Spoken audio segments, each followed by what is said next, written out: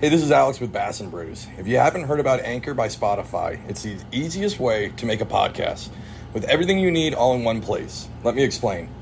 Anchor has the tools that allow you to record and edit your podcast right from your phone or computer. When hosting on Anchor, you can distribute your podcast on listening platforms like Spotify, Apple Podcasts, and more.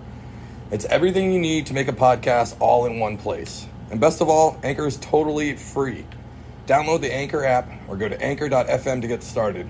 So easy, Paul can do it. Welcome to the Bass and Brews podcast, your weekly distraction from other high-quality podcasts. And now, your host, Alex from Swamp Rat Fishing, and the co-hostess with the mostest, the Jabberhammer, Paul Roberts.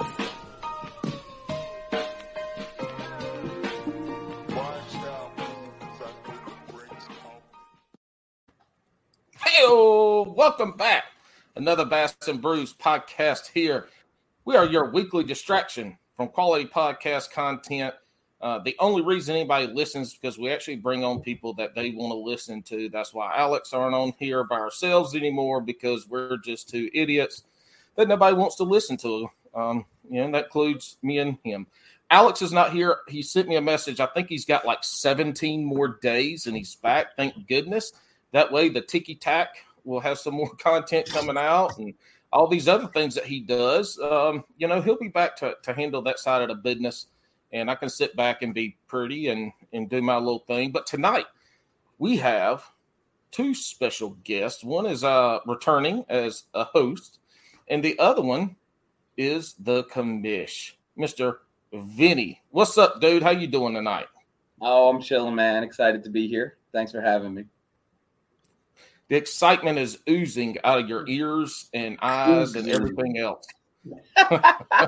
I'm letting the coffee do its thing, and in a few minutes it'll be in the bloodstream, and we'll be good to go. There we go. And then you won't be able to go to bed till 2 o'clock in the morning. I love it. That's a little of what I'm afraid of with these 8 o'clock podcasts, but that's all right. We'll figure it out.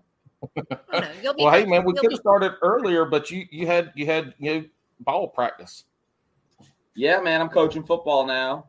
I coach little kid football on Tuesdays and Thursdays. I don't even know what day it is. Yes, Tuesdays and Thursdays. I'm at softball Mondays and Wednesdays, and I drop little one off at Taekwondo on Fridays. So I stay pretty busy on top of the real job. There you go. You got about 18 side jobs. Tonight, co-hosting, we have Hook Sets with Wifey, a.k.a. Tori. How you, Tori? Squirrel with wine, but it's cider There we tonight. go. So I had to be here since Alex is still gone. We needed somebody that was short and can fish better than Paul. So since Alex couldn't fill those shoes tonight, I am here. Well, just glad she said better than you and me. Yeah, well, that's the truth. And her voice is just as annoying as his. So he's like the swamp rat, and I would be like the wine squirrel. Okay, the wine squirrel. More like the nutria rat. But I'm excited to have Commish. I'm not going to call you that again. I don't like calling you that. Vinny to be on. I feel like Vinny is probably somebody who's been mentioned more on this show than any other like celebrity or content creator. Like, is that a good thing? Well, I am the self-proclaimed Bass and Brews historian, so I've listened a lot. And your name, your style, your perseverance, and even your hair have come up multiple times on this podcast. Well, I mean, the hair, obviously. Yeah. I'm pretty sure the style you're referring to some legging conversations. And my perseverance, I don't know. That could be a lot of things. But I guess I can let you open up that can of worms here in a minute. Uh-oh. Well, we good. Our can of worms here are big. They're very large. They're like that can of beans from what the hell was that movie? Damn it, I just lost it in my head right now. Anyway, no, I'll come back to it later. I remember it, and probably about the end of the podcast, in the middle of Tori's questions, I'm going to interrupt her uneloquently to say it. Dennis the Menace, the real Dennis the Menace that came out in the 90s when he was in the camp. The guy was eating big old cans of beans. There we go. I knew it would come back up at a good time. Well, look, Vinny, we got you on here for quite a few different reasons. But one of them, tell us how you got to where you are right now, sitting in front of us on a podcast at 8:07 on a Tuesday in the year of our Lord 2022. What's the story? Man. What is the history? I've given this story before. It's it's nothing too crazy. We started Queen City. I started Queen City about 8 full years ago at this point. I was fishing some series here in the Carolinas that really just didn't fit my personality, my style, my region of where I lived. And I looked at my wife and I was like, I think it's time we start something here in Charlotte. And we literally sat down at a Bojangles one night. It was right up there in Indiana on 521. And I was like, I'm going to start a little something. It won't be anything crazy. Just be a couple guys fishing for money locally. And, God, 8 years later, I'm on a podcast with you two fools. And we are, expanding into year 9. And my name somehow has spread across the nation as a director. So it started as wanting to fish home, and it turned into I don't even get to fish anymore. But it's been a fun journey.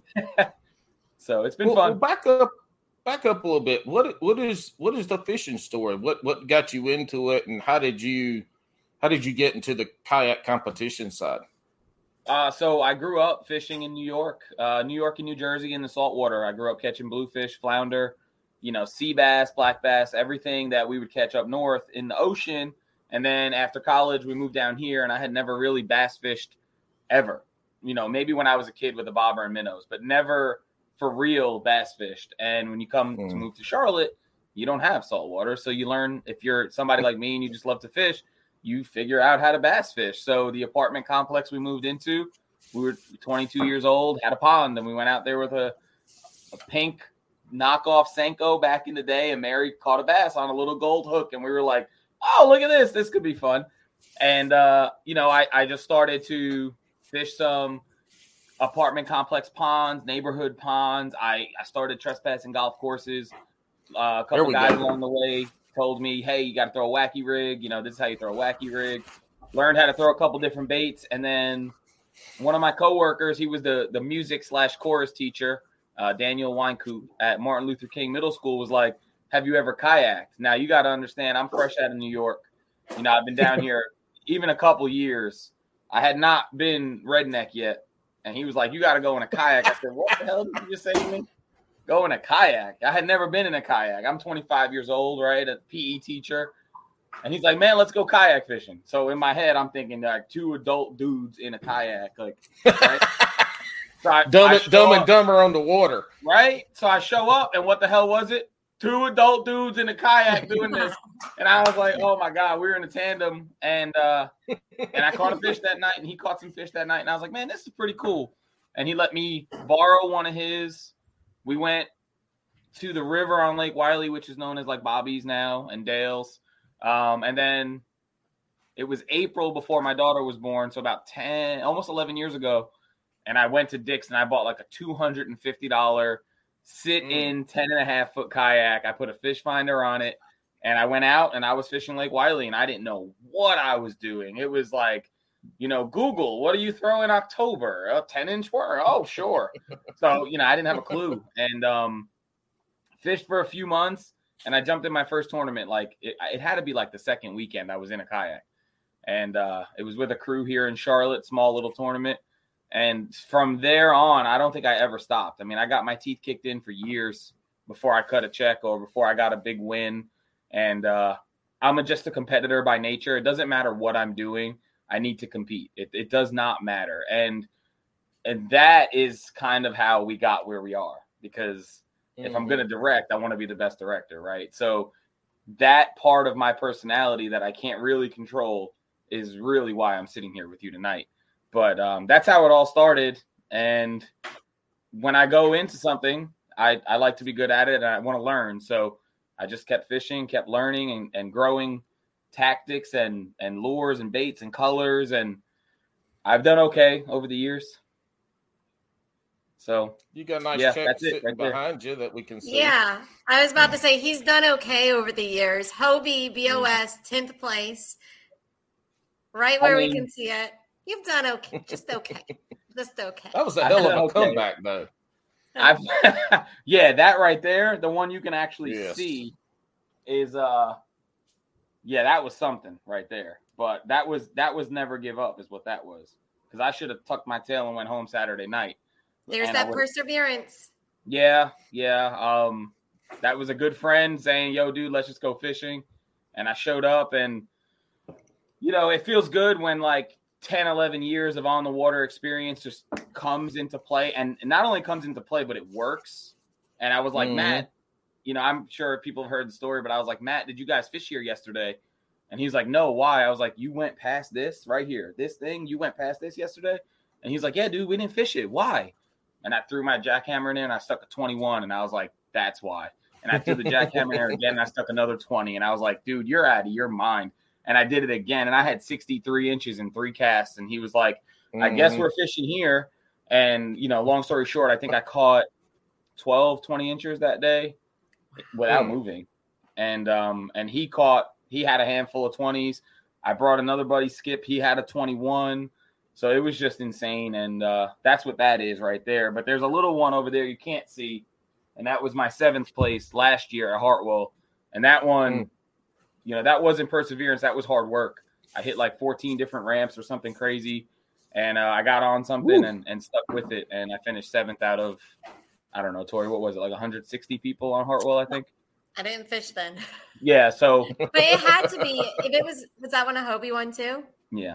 So it had to be at least like 160. Yeah. I was just 150. A wife watching back then. Yeah. Don't get me wrong. The national series, the national stuff is amazing. I love it. Feeds the competition, but it's hard. It's real hard. And I'm still waiting for that big national win.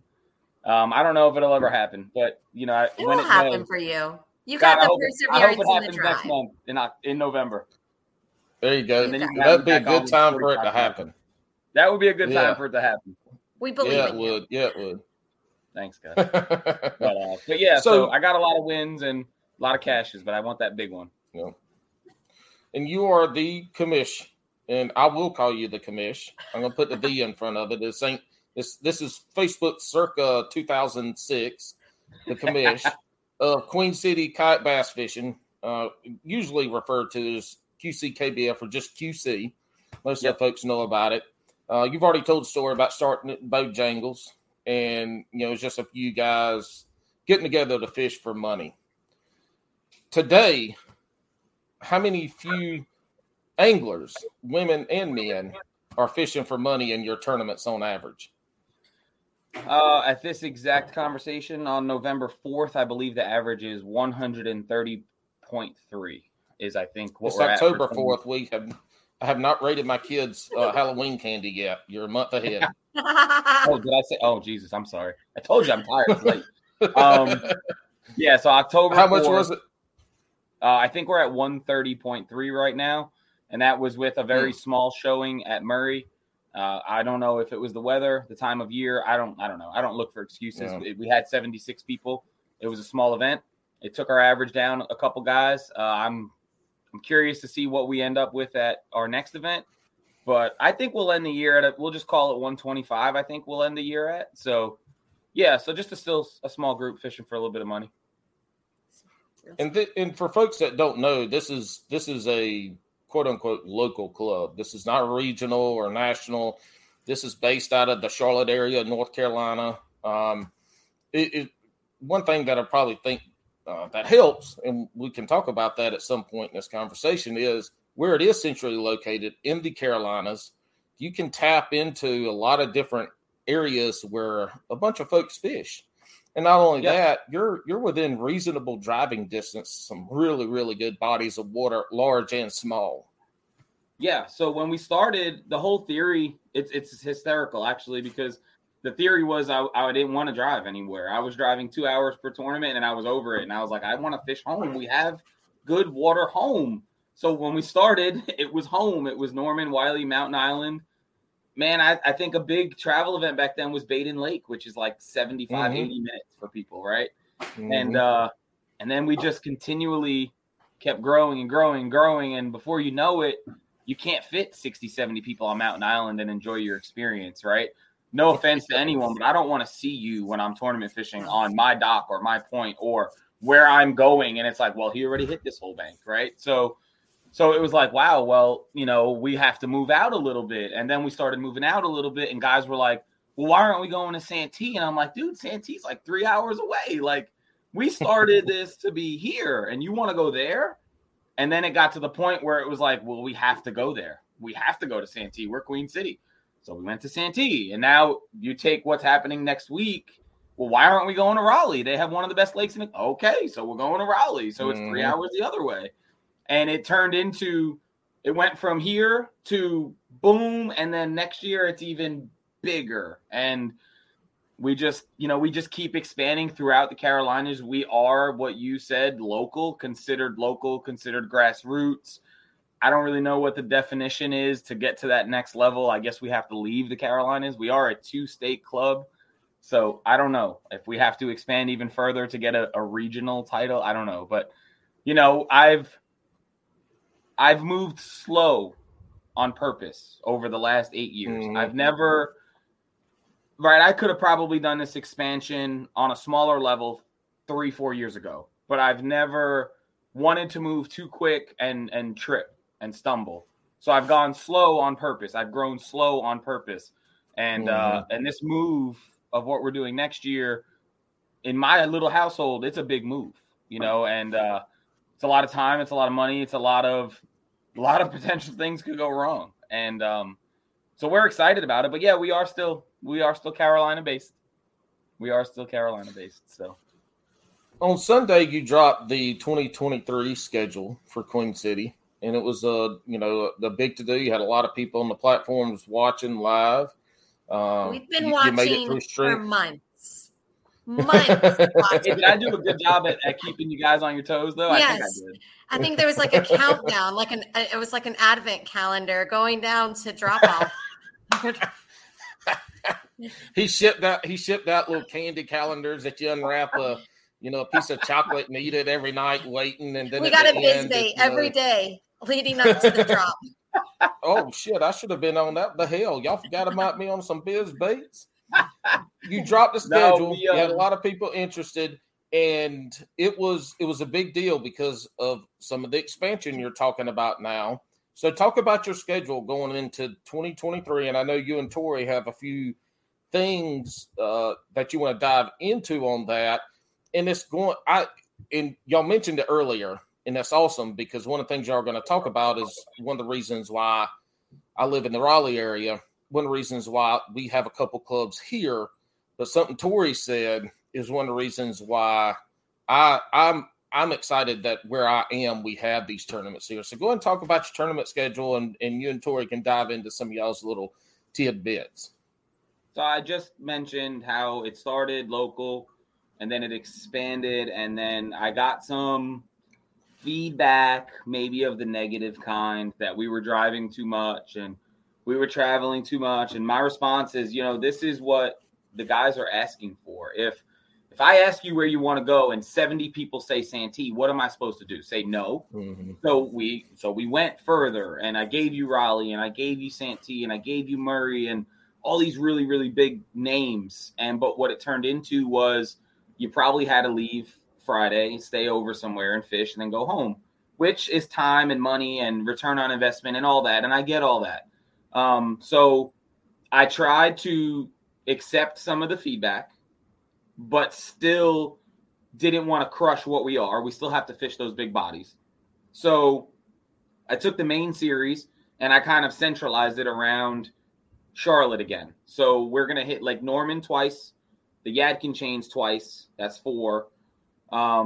We have 2 clashes. So that's 6 events where you really don't have to leave right here. And then we are, and I know, some people are going to be extremely excited about that. And then you got some people who are going to fish all 18 events. And we'll touch on that here in a minute too.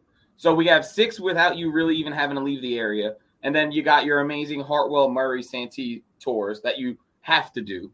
And then we have one that is literally going to be massive amount of water, like both sets of Carolinas. And that's the Native No Limit event.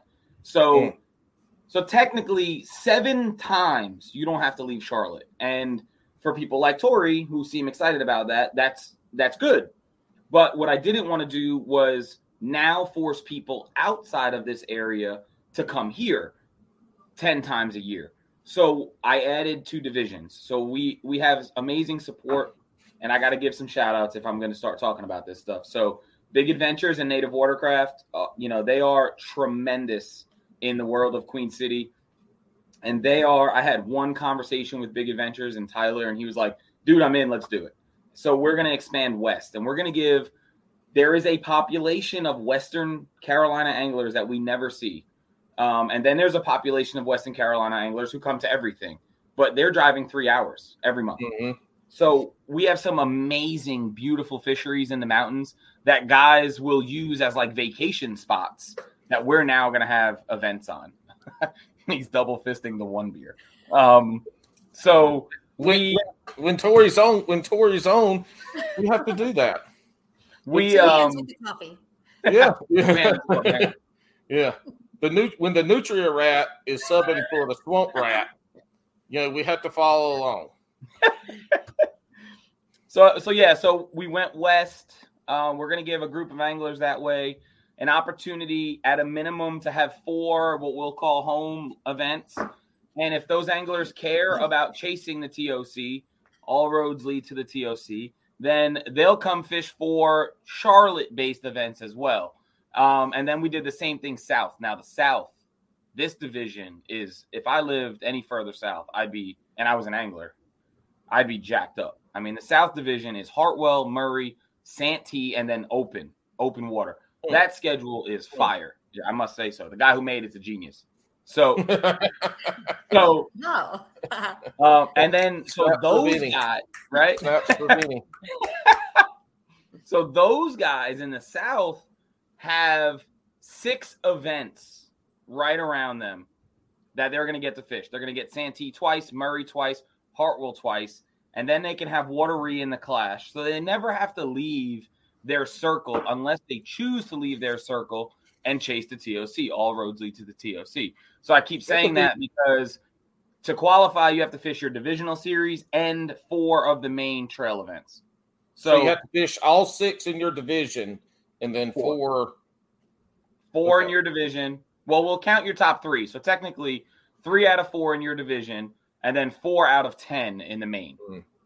So I think I limited travel for people who are concerned about travel. Mm-hmm. And then the other side of that fence is I gave people who don't care about travel 8 more events to go win a minimum of $1,000.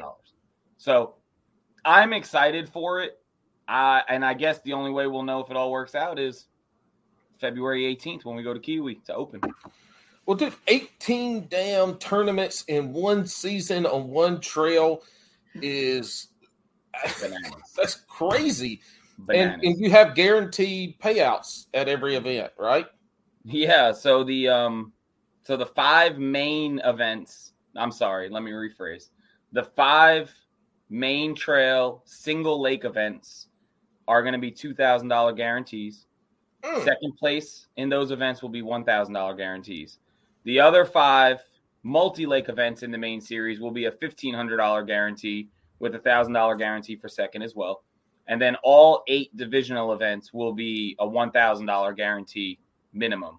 I'm going to be honest. I think the South Division is going to smash that $1,000 number. I think they're going to be 70, 80 people deep, and I think they're going to be paying $1,500, $1,700. So, yeah.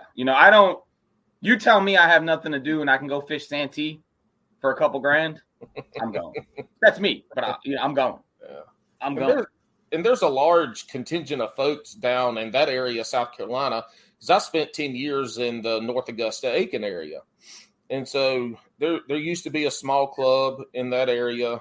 I didn't kayak fish at that time. But since I've been into the kayak side and doing this podcast, there's a big contingent of folks down there that have been looking for something consistent and competitive fishing. Yep. So there was a smaller series in Southern Southern South Carolina that folded up or will be folding up going into 2023. The director has stuff that he'd like to do as an angler. And, running a series is not easy. As I started off saying, I hardly get to fish anymore. But, that's part of it, and I'm okay with it at this stage of my life. That director wants to go fish, so he's going to close down his series, but was really, really easy to work with and allowed me to promote what was coming on his page. And, the Palmetto anglers are great anglers. They are anglers who have traveled up to the trail events, that continue to travel to the trail events, and I know will fish the Southern Division. So I'm giving them hopefully something they were looking for with guaranteed money and, extreme organization and a solid foundation. I'd like to think we have a solid foundation and our name carries some weight. And, I hope they're excited for it. I know I will get some blowback on the motor thing. The club that closed down was a motor club. We are going to remain a manpower club. That's stuff that I deal with. People always have opinions, right? They're like buttholes. Am I allowed to say that? Is that against the rules? It is. But assholes would be a better term. And everybody has one. So, but we'll see. Guys, again, you got the people who are really quick to hit the like button and the hearts and even the angry faces. And then you got the people who don't say a word. So you just never kind of know, are they even going to come? And then we have 90 people at an event. So I don't know. I never know. Nobody signs up early. Nobody does anything. So I just kind of roll with it. And then we figure it out on Saturday morning. You do a really good job asking for feedback through the social media, the open forums. And this isn't in closed groups or anything. This is y'all's open forums. You do really good about asking for feedback. And from my time having been around Queen City and you take it to heart and you make a decision that's best for the majority of people. Hence the change in the tournament this past weekend that was supposed to be at Raleigh and Jordan and Falls that you had to change. Yeah. So, you do a really good job of that. And I would say that's probably one of the reasons why your club has grown so well is because you do really take into account the feedback that you get and you draw in a lot of people because they feel like they can invest in it. So, and thank you for that, Paul. I say it all the time. I am the face. You guys get to hear and see me, whether that's good or bad. But it's not my club; it's your club, right? And just don't put it on a shirt. I won't put it on a shirt. It ain't that pretty. You're a handsome fella, but you ain't pretty enough to be on a shirt. I am, but you're not. Oh, so if we get 2 shirts made, we'll have to see which one sells better. Got it. Mine's already been made and sold. It's limited time run. You can never buy that shirt again. Limited time run. But, kind of what Paul's saying is you really do stand here by the anglers.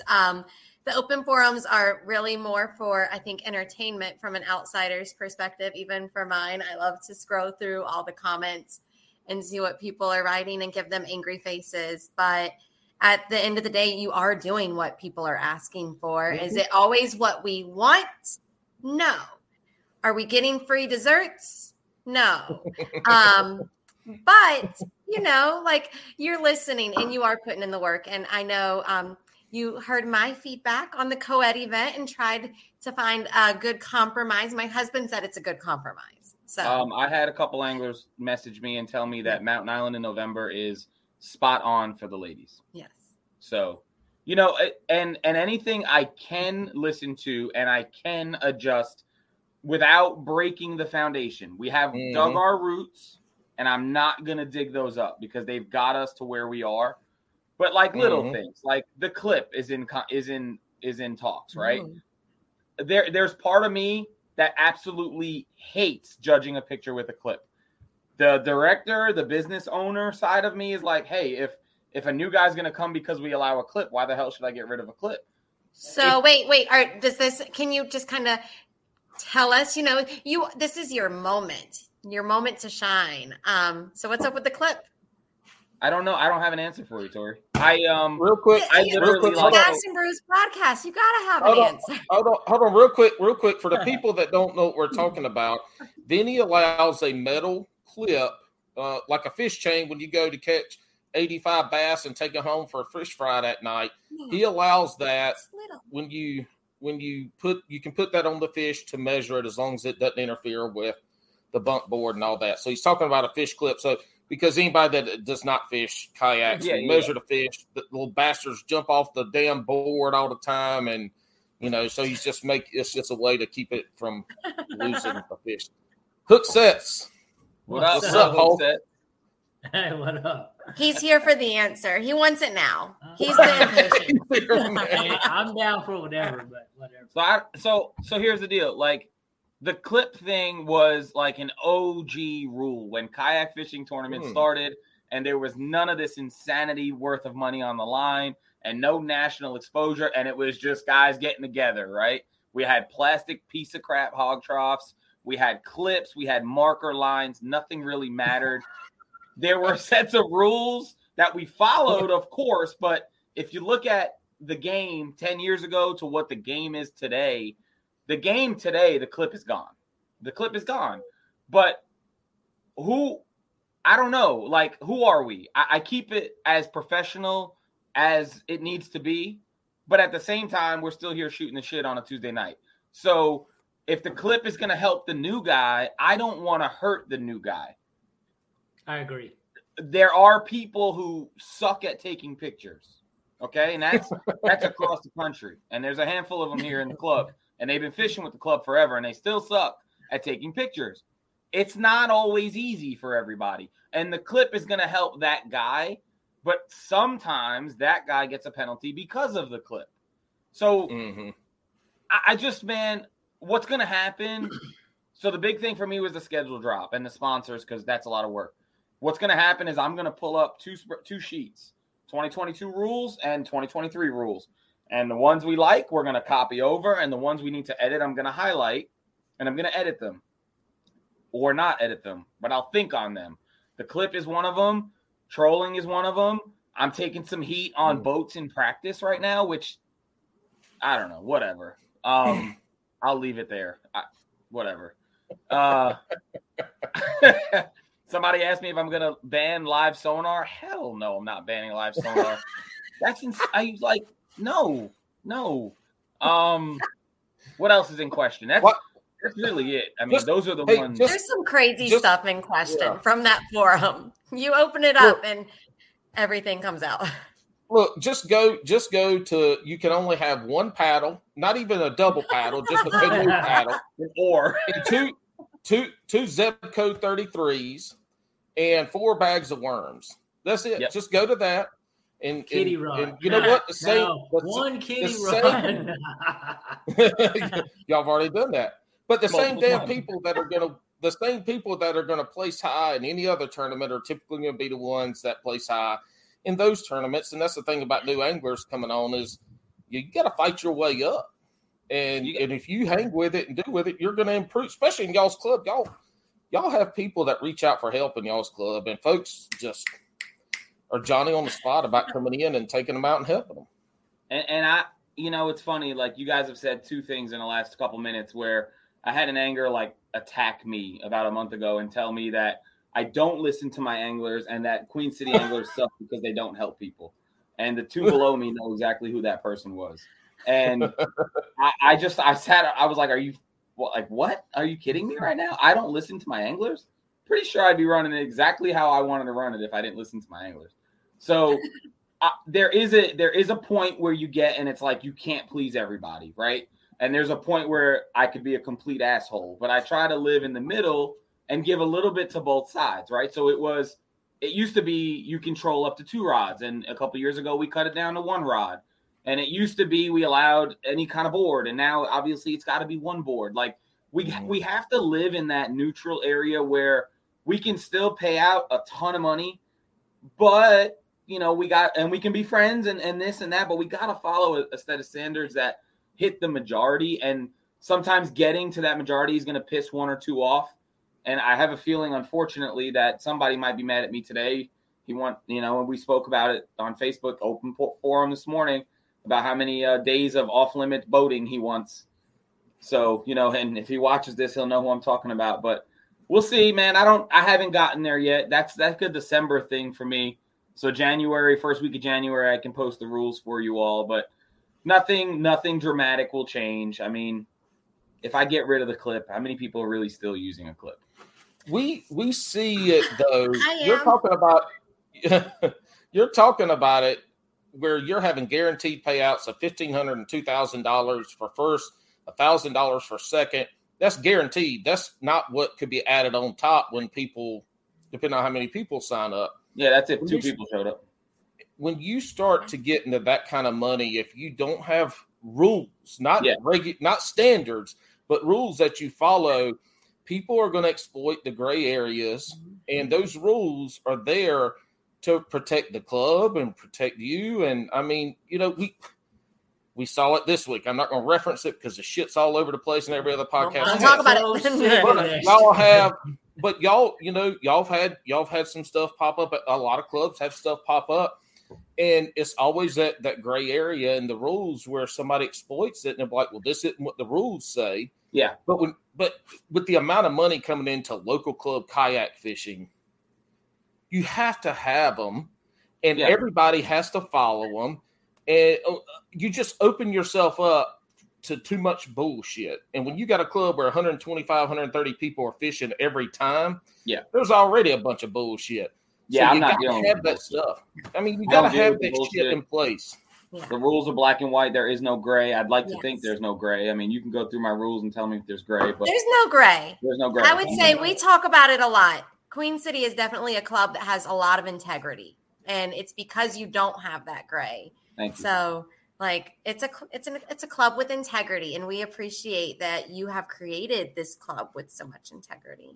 And well, thank you. And again, I got to thank the anglers, and I got to thank the people behind me, because without the people behind me, you guys don't have guaranteed money, right? So it's everyone, and having 120 people come out every month is you guys, and I appreciate you all, and I hope we continue to grow. I don't want to have a conversation next year where it was like, oh, well, year 9 was our smallest year. Hell no, I want to keep going.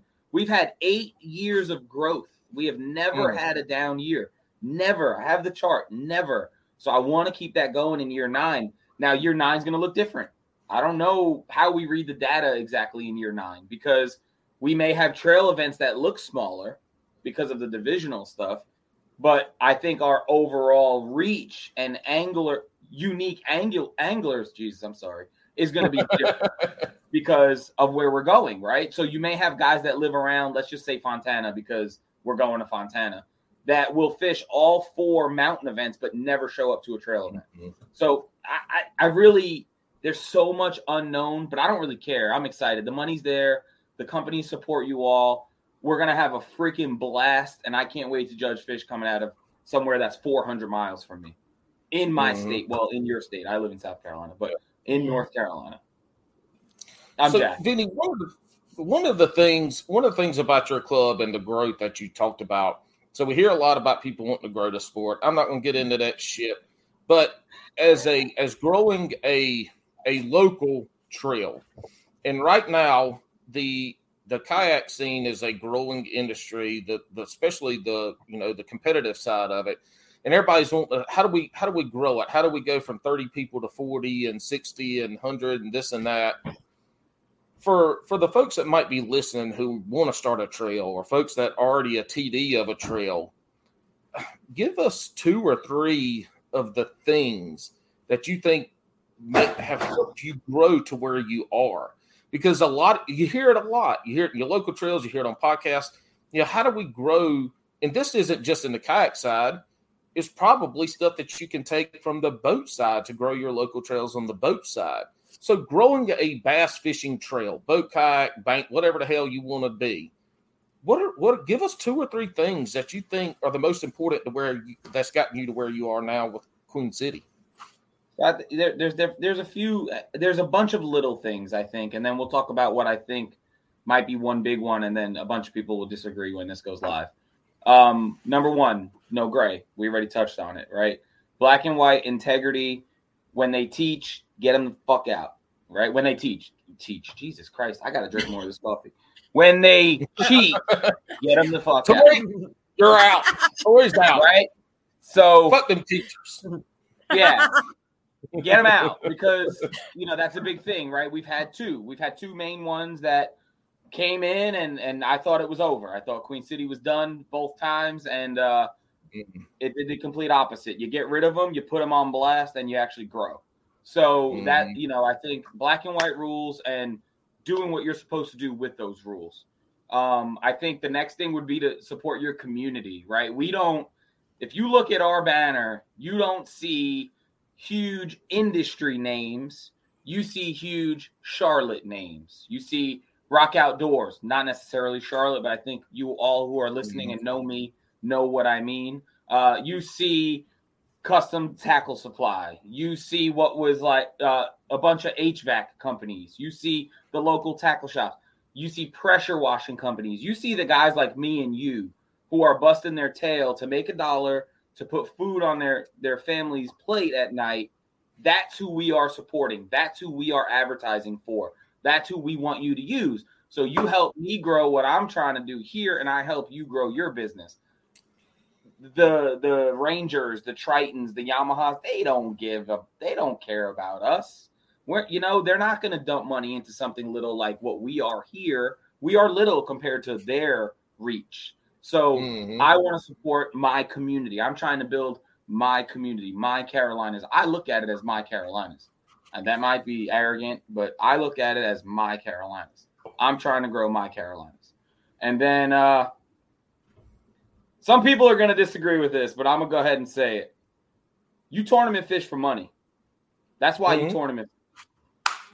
You don't show up at a tournament and you're there for shits and giggles. You tournament fish for money, right? You mean it's not that free slice of pizza?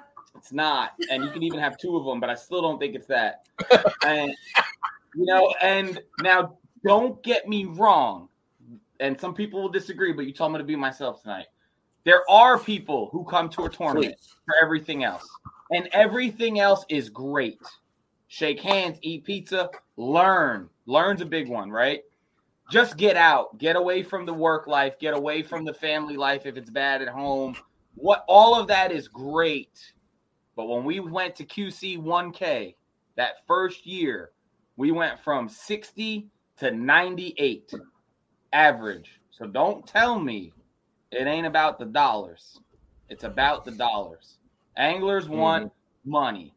If I'm an angler and I'm in the middle of 2 regions and one tournament's paying $300 for first place and one tournament's paying $2,000 for first place, all you got to do is check Tourney X to see which tournament had more people.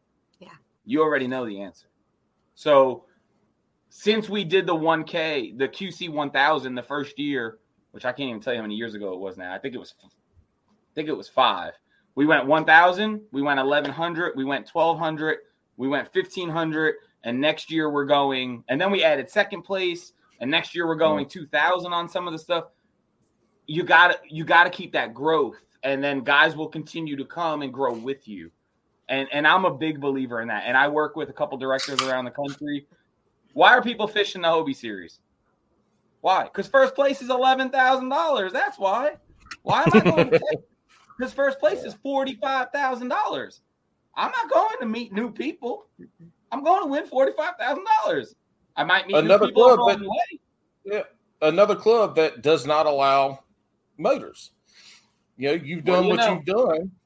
You've done what you've done without allowing motors. And that's kind of, how many people have motors on their kayaks? There's a ton. Now, I'd say probably half of the people competing nationwide, if you put them all together, probably half of them have motors. Be able to grow it at a man-powered, or person-powered, that's a big – that's another thing that's very weird. And I'm sure you do get a lot of pushback on that shit, but – you take Hobie, who's the number 1 national trail out there right now. You take y'all, which are Queen City. If it's not, it's got to be one of the largest, top 2 probably, grassroots that doesn't allow motors. And folks come out there and they still fish and they compete and they have a good time. And you see that a lot too. People have a good time. Speaking of good times, how many people show up to your LinkedIn's? My LinkedIn's. StreamYards? Your weigh-ins. What are you talking about? What the hell are you drinking? It's good stuff. You should promote it.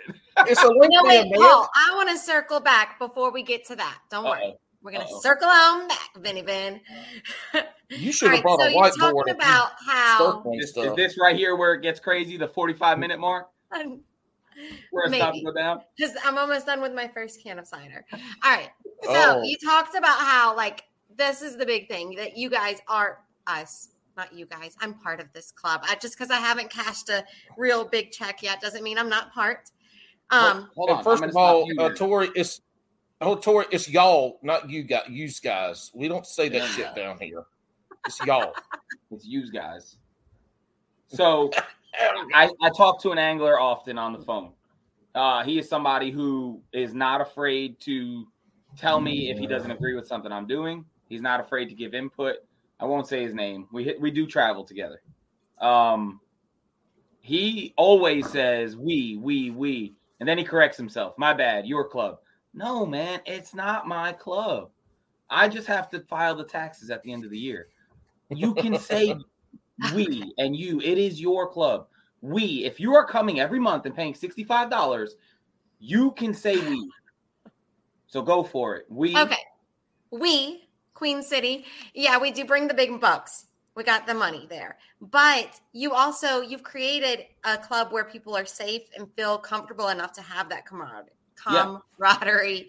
So it's like, even though that's not why we're here, because if you were only giving us $20 for first place, let's face it, you're not going to have those numbers, but you are giving out so much money for first place, but yet it is such a community. I look at, like, my husband who started fishing so many years ago with you guys, and just like the friendships that he's built within this club. Mm-hmm. Like, we've vacationed with people. Yeah. Like, it is a community. And I think that's what makes Queen City so special, is that not only is it competitive, you have a chance. Most people who aren't Tori have a chance of bringing home a pretty big check. But also you have a great opportunity to make some really good friends and build those relationships. And I think that part's priceless. It's like the chicken or the egg, right? Which came first? So you all started coming when the money got big, right? So you're all there with one goal in mind at that moment. And that moment is to win that money and that piece of hardware. But along the way, the stuff that you gain is priceless. Like, Ryan's been around Borderline since day one. Yeah, right? I remember the day he met you. He told me. My wife used to teach his nephew. Right? And this was freaking years ago. So, like, yeah, Ryan's been around since day one. It's the stuff that you targeted the money at first and you realize, oh, damn, these people are pretty cool. And we're all in it for the same thing. And, you know, and it just turns into, it's more than a community. It's family. If you're vacationing with people, it's freaking family, you know, and yeah, that's it. I mean, it's family. When I say QC family on there, it's real. We did Thanksgiving at my house one year. We weren't invited. This was like 4 or 5 years ago. We did a Queen City, and it was an open vote. So don't tell me you weren't invited. Open, come to the commission's house. We did Thanksgiving at my house. That's more than community. Yeah. We had some friends over, some anglers over for Easter. So yeah. And I wasn't invited. So yeah, we didn't invite you. You weren't invited either. That's the great thing about the local clubs and staying. And so I'll you know, our local clubs, we've got one kind of by the Greensboro area, CKA, and then we've got CCKF, which is, we finished up the second year of that one here. They're local to Raleigh. And I fish mainly the CCKF because we fish Falls, Jordan, Harris predominantly, and then we go out to some of the other lakes. But at this point in time, I can't, you know, I haven't fished any Queen City events past Baden. Yeah. And in those areas. And it's because I don't have the opportunity to drive and to be gone for a Friday or you know, to get up at 12 o'clock and do that. I love the two clubs that we have here when they fish our lakes locally. I enjoy that. But I kayak fish because I want to compete. I don't like to fun fish. I don't really fun fish.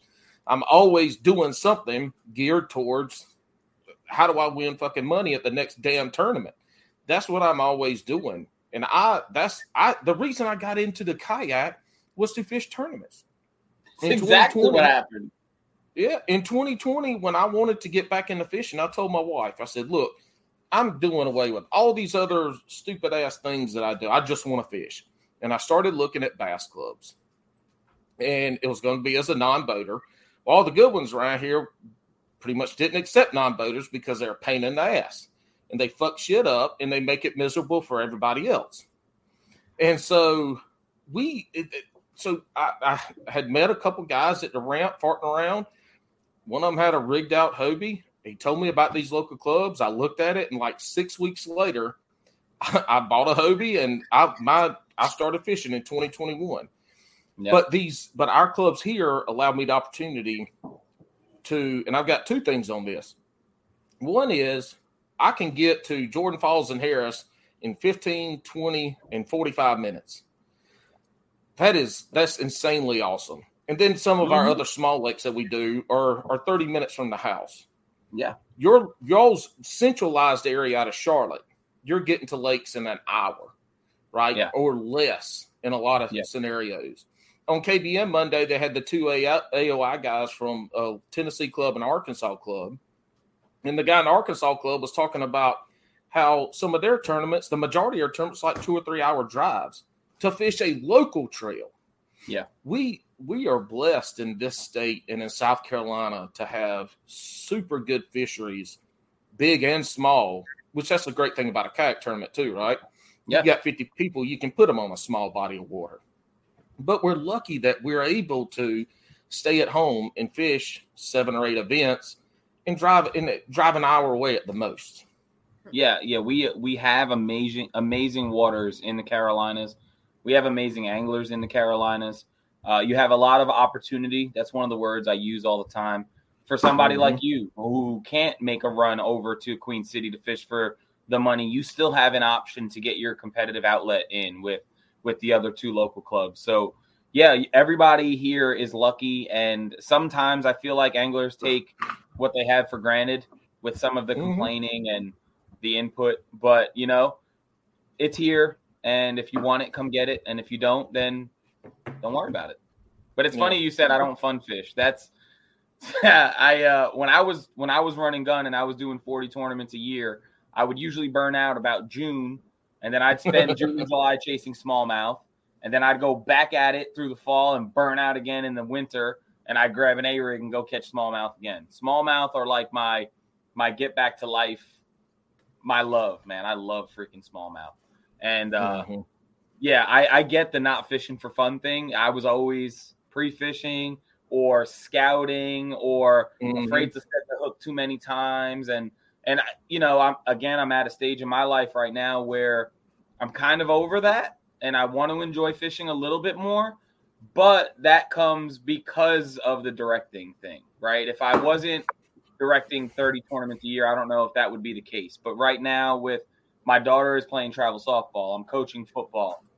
I got 30 tournaments a year to direct. I work full-time as a teacher. My wife runs a high school. Like, there's just so much. Something had to go, and it finally felt like the time for me to let go a little bit. And that's when I stopped fishing Queen City. And I told my wife, I said, I got 1 more year in me to run around the country and chase the Hobie thing. And you all saw my video walking through the damn river, miserable in Pennsylvania, and I thought it was over for me. And then I said, well, I got 1 more trip, and I jumped on a plane. I went to Wisconsin. So, yeah, dude, like, this is it for me. I won't tournament fish next year more than, 1 or 2, if that. So, but, I get it. Y'all will never catch my fat ass ever being a tournament director. Not ever. First of all, I just don't want to put up with the shit. But the other thing is what you're saying now, not fishing it. And in the kayak world, you hear this topic come up a lot about TDs fishing their own tournaments. And I would say this. If our TDs at our 2 local trails couldn't fish the ones that they're doing, we wouldn't have no fucking local trail. Like it is, I would say almost fact. But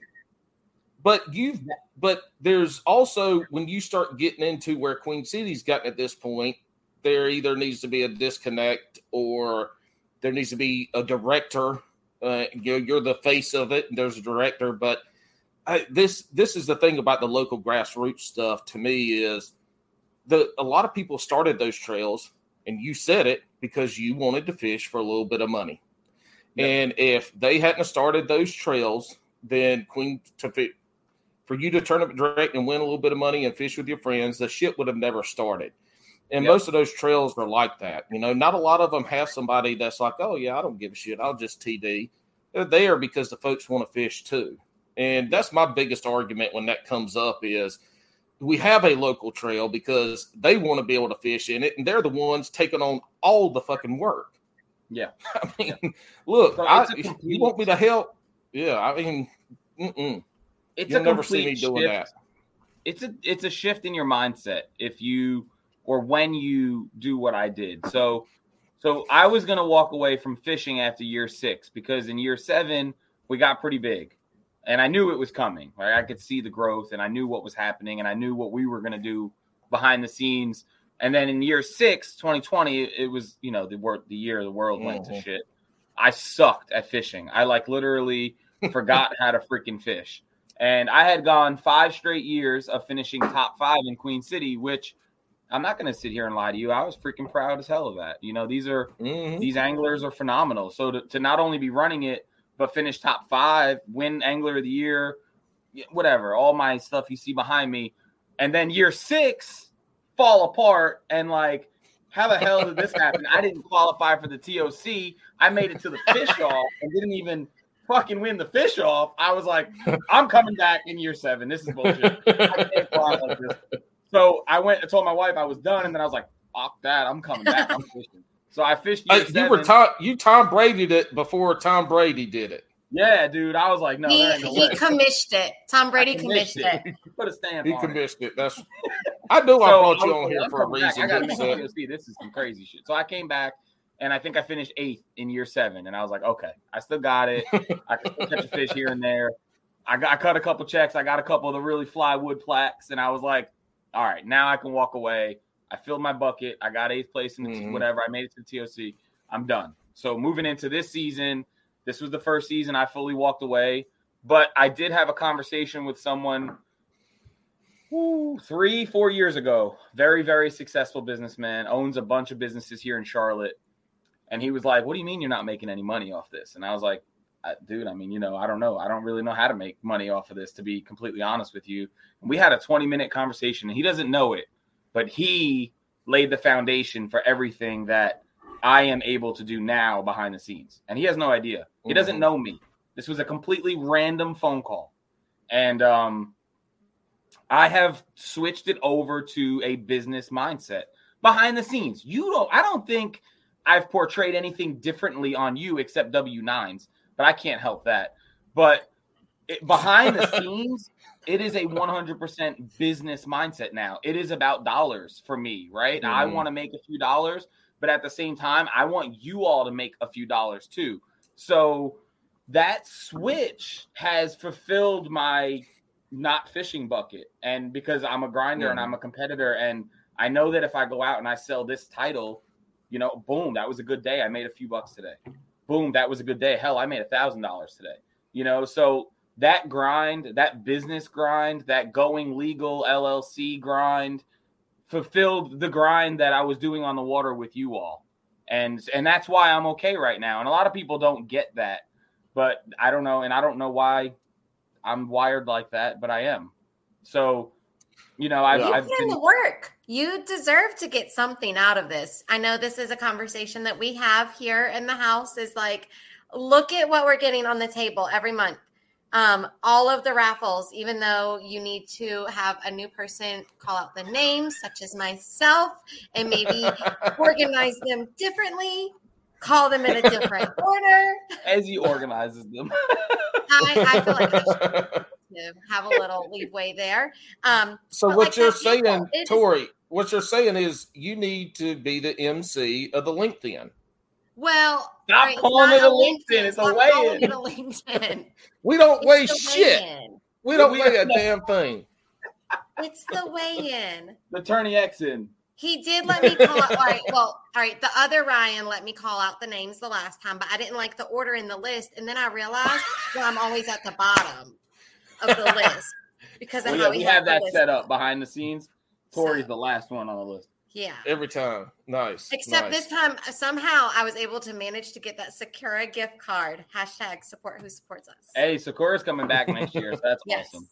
So, but like you are putting in the work for us. You are making sure we have the raffles. You're getting the sponsors. It's not like that $2,000 for first place next year was just like an easy thing. I don't think. I picture you putting in the work.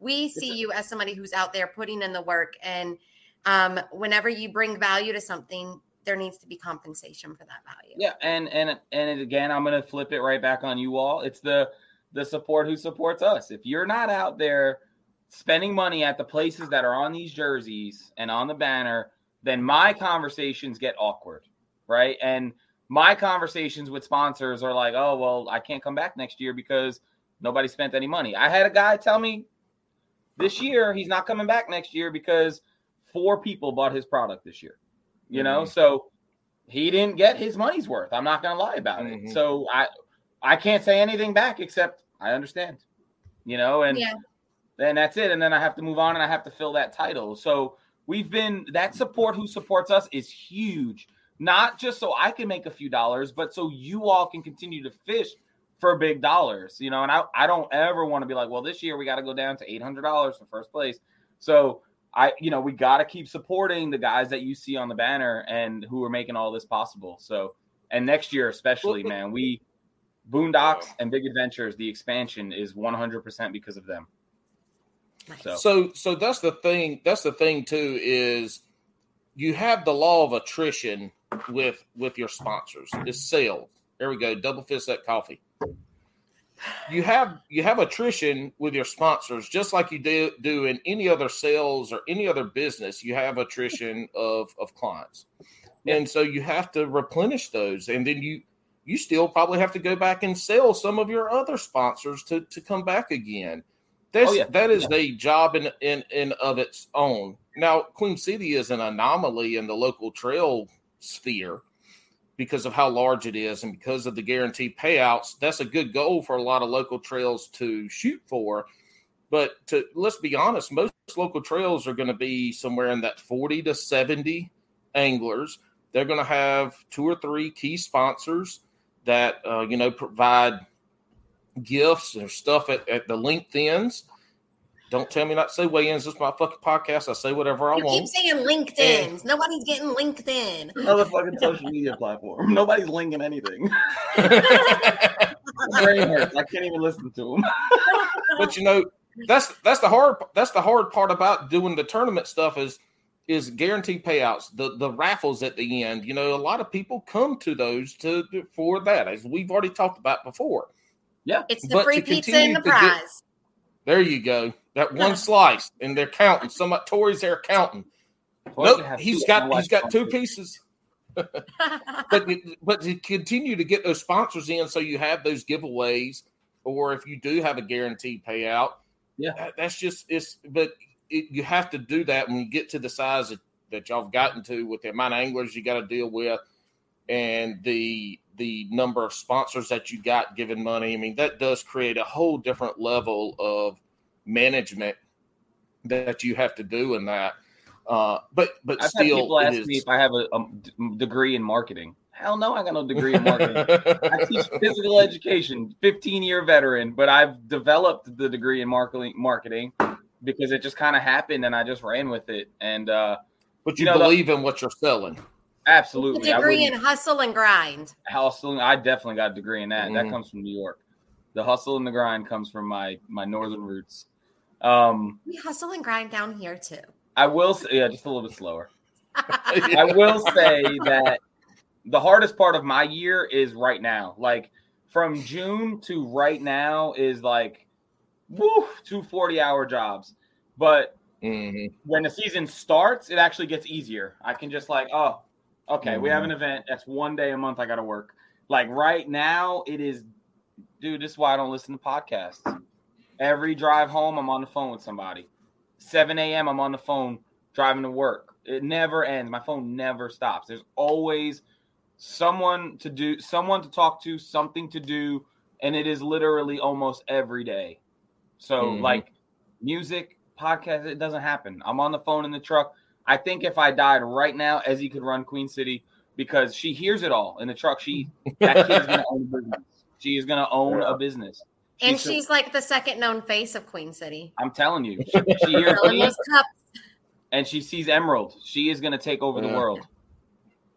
But anyway, sorry. With tournament kayak fishing locally, the payouts, they rival your local big boat tournaments with payouts. Yeah. And it might not be the amount that you win, but the ROI that you get in one of these local tournaments, you can still finish third place and win $250 and still have made money in that tournament.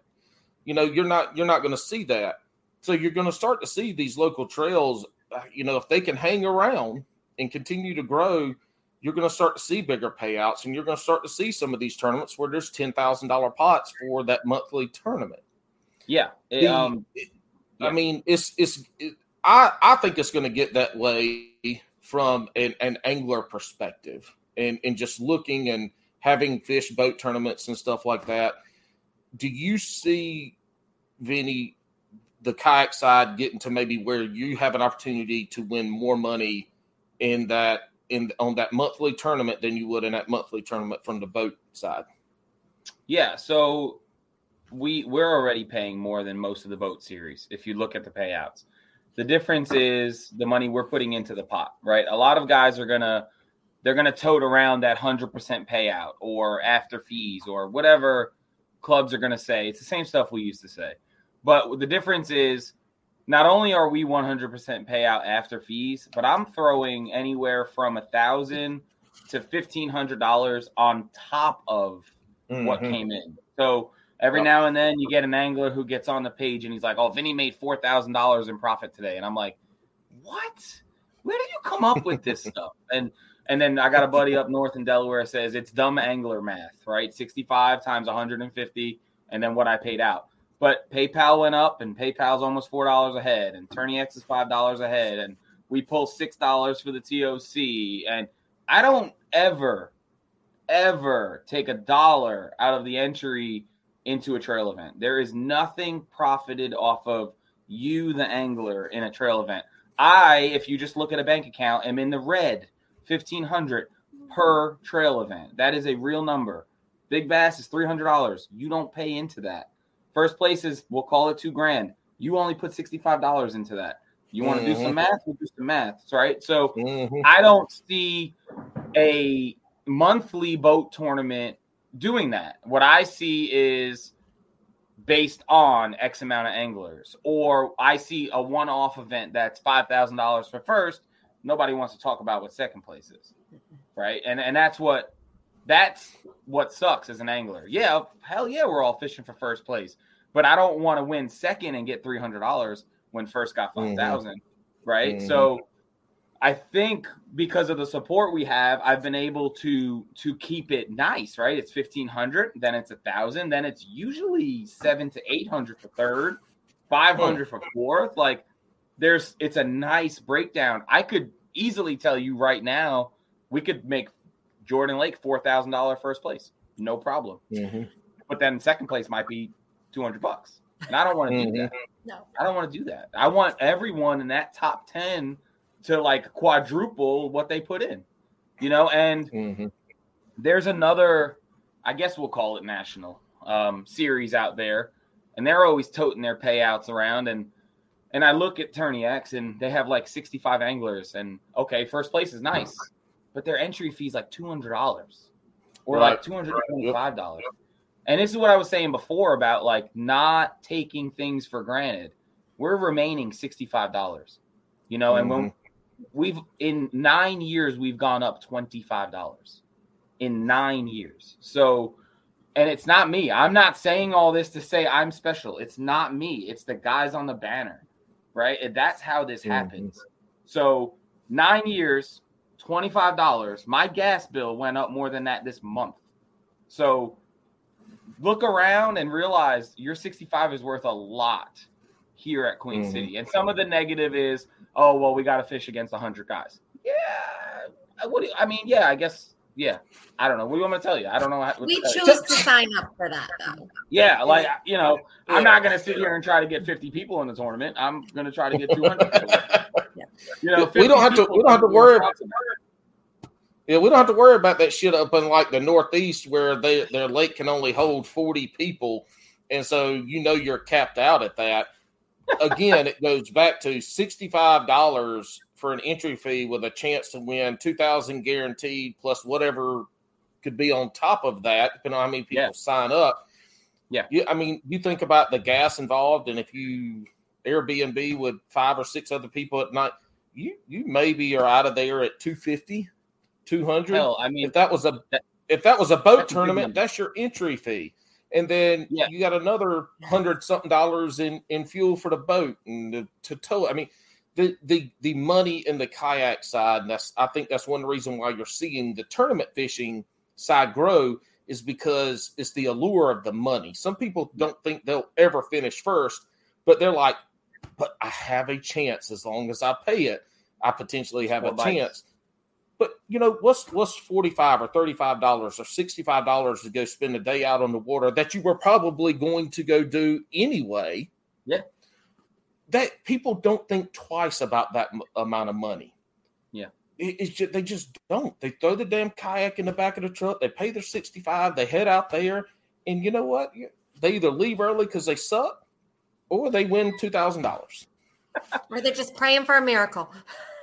And then we have other stuff, like we have the Bubble Boy, right, who's going to get the free entry next month, and then we have the guaranteed $100 for the 10% plus one person, the person right out of it, and then we have I swear to you, all right, I'm going to make everybody laugh here. You ready? Every LinkedIn we've had this year, everybody who came back, which is like 50 plus people, has gone home with a prize. It may only be a pack of baits, but.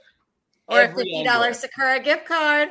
Every angler has gone home with a prize. So I just keep grinding and trying to make it great for you all. And I appreciate the support back. And let's just keep the train rolling, baby. 2023 can't get here soon enough. But that being said, we do still have 3 events and a championship in 2022. And there is still a lot on the line. There's a lot going on. So, we got to fish hard, and you guys got to get out there and win some stuff this year. So what I'm hearing is you need to quit teaching and run Queen City and then the BASS kayak side. That's what I'm hearing. We'll just have to see what happens on that one. Oh man, so much. I don't think that go make it happen. Go make it. Somebody needs to get that shit straight. It's one of those things. Could I walk away right now and be okay and pay my bills and be all right? Probably, but. I'm 15 years in. I'm going to have a good pension one day when I retire. I have summers off. I really do love my job. There are days, of course, right? Anybody's like, oh, my God. But I do love my job. I'm a PE teacher. It's fun. I get to run around a little bit. The last 5 years of my life have been awesome because I've been able to take and teach Ezzy every day and then take her home every day. So I'm going to hit something in like May this year where everything could change. I don't think I don't know what next year is going to look like for me as far as my career. So it may end up I have to fall back on Queen City, or it may end up I get lucky and I get to stay at my school, or it may end up I get put in a pool and I go to some terrible school and I quit. I don't know what my future looks like. So, I'm kind of living one day at a time right now. I go to work, I smile, I hit a couple kids with dodgeballs. I coach football. And you fools at night. So, well, all right. Tell me this then. I have a question. You're not going to fish the Queen City tournaments next year. It doesn't sound like you're going to travel to the Hovies like you've been doing. So, what the fuck does your fishing look like? Are you going to fish? Are you going to come over to some other local trails? I mean, what are you going to do? Are you just not going to fish? Shit, man. So let's look at this year before I even think about next year. I went to obviously the first tournament of the year was Santee for me, which was March. And by Saturday night, I was quitting fishing. I was fucking miserable. Look, I can't tell you how many times I've got back to the ramp and been like, everything here is for sale. Come get it. I'm joking. I couldn't believe it. I was just like, damn, dude, 6 days ago I had 98 inches in this creek, and then I had 57 inches, and I was like, this is ridiculous. So anyway, then I got to put the happy face on because I had to hold the LinkedIn for all the guys. So I had to be director mode. Then I had to go cry and do all the standings and then figure out where I was going to fish. So I woke up Sunday morning and I didn't know where I was going to go fish. And so Sunday morning at 4:30 a.m. when I called Matt Sandifer, that morning literally changed my 2022 because of what happened, right? Because if I don't get that, I'm probably not going to New Hampshire. I'm probably not going to Wisconsin. Mm-hmm. So that morning changed everything. So I fished that event. I love fishing again, right? Then April comes around and Georgia Bass Nation's having an event, a recruiting event, combined with South Carolina Bass Nation on Lake Hartwell. I have a pretty good track record on Lake Hartwell. I've done well. There's actually a big check right above that check. That's from Lake Hartwell. I've done well on Lake Hartwell. I've done terrible on Lake Hartwell too, but it's a lake that I feel pretty confident on. So I was like, you know what? I'm going to take a run down there and just go mess around with Lake Hartwell, see if I can qualify for the Classic. Well, I actually had just gotten a motor, and this was a motor event. So I was like, oh shit, all right, let's see what the motor life is about. So I threw the motor on it, the Newport on the Native, and I was like, yeah, okay, this is not an advantage. Okay, right? So Queen City might have motors. I was start next week. No, it pushed me the other way, dude. So that's what a lot of people are afraid of. It pushed me the other way because it was such an advantage that I was like, this is disgusting for the guys who will buy a motor versus the guys who won't. Dude, I ran like 40 docks on full speed with my side scan set to the left, and I would just go. And when I would mark a fish, I'd stop the motor, turn around, cast the A-rig, catch them, do it again. For like 40 docks. You're not doing that with pedals. Not as efficient as I was doing it with a motor.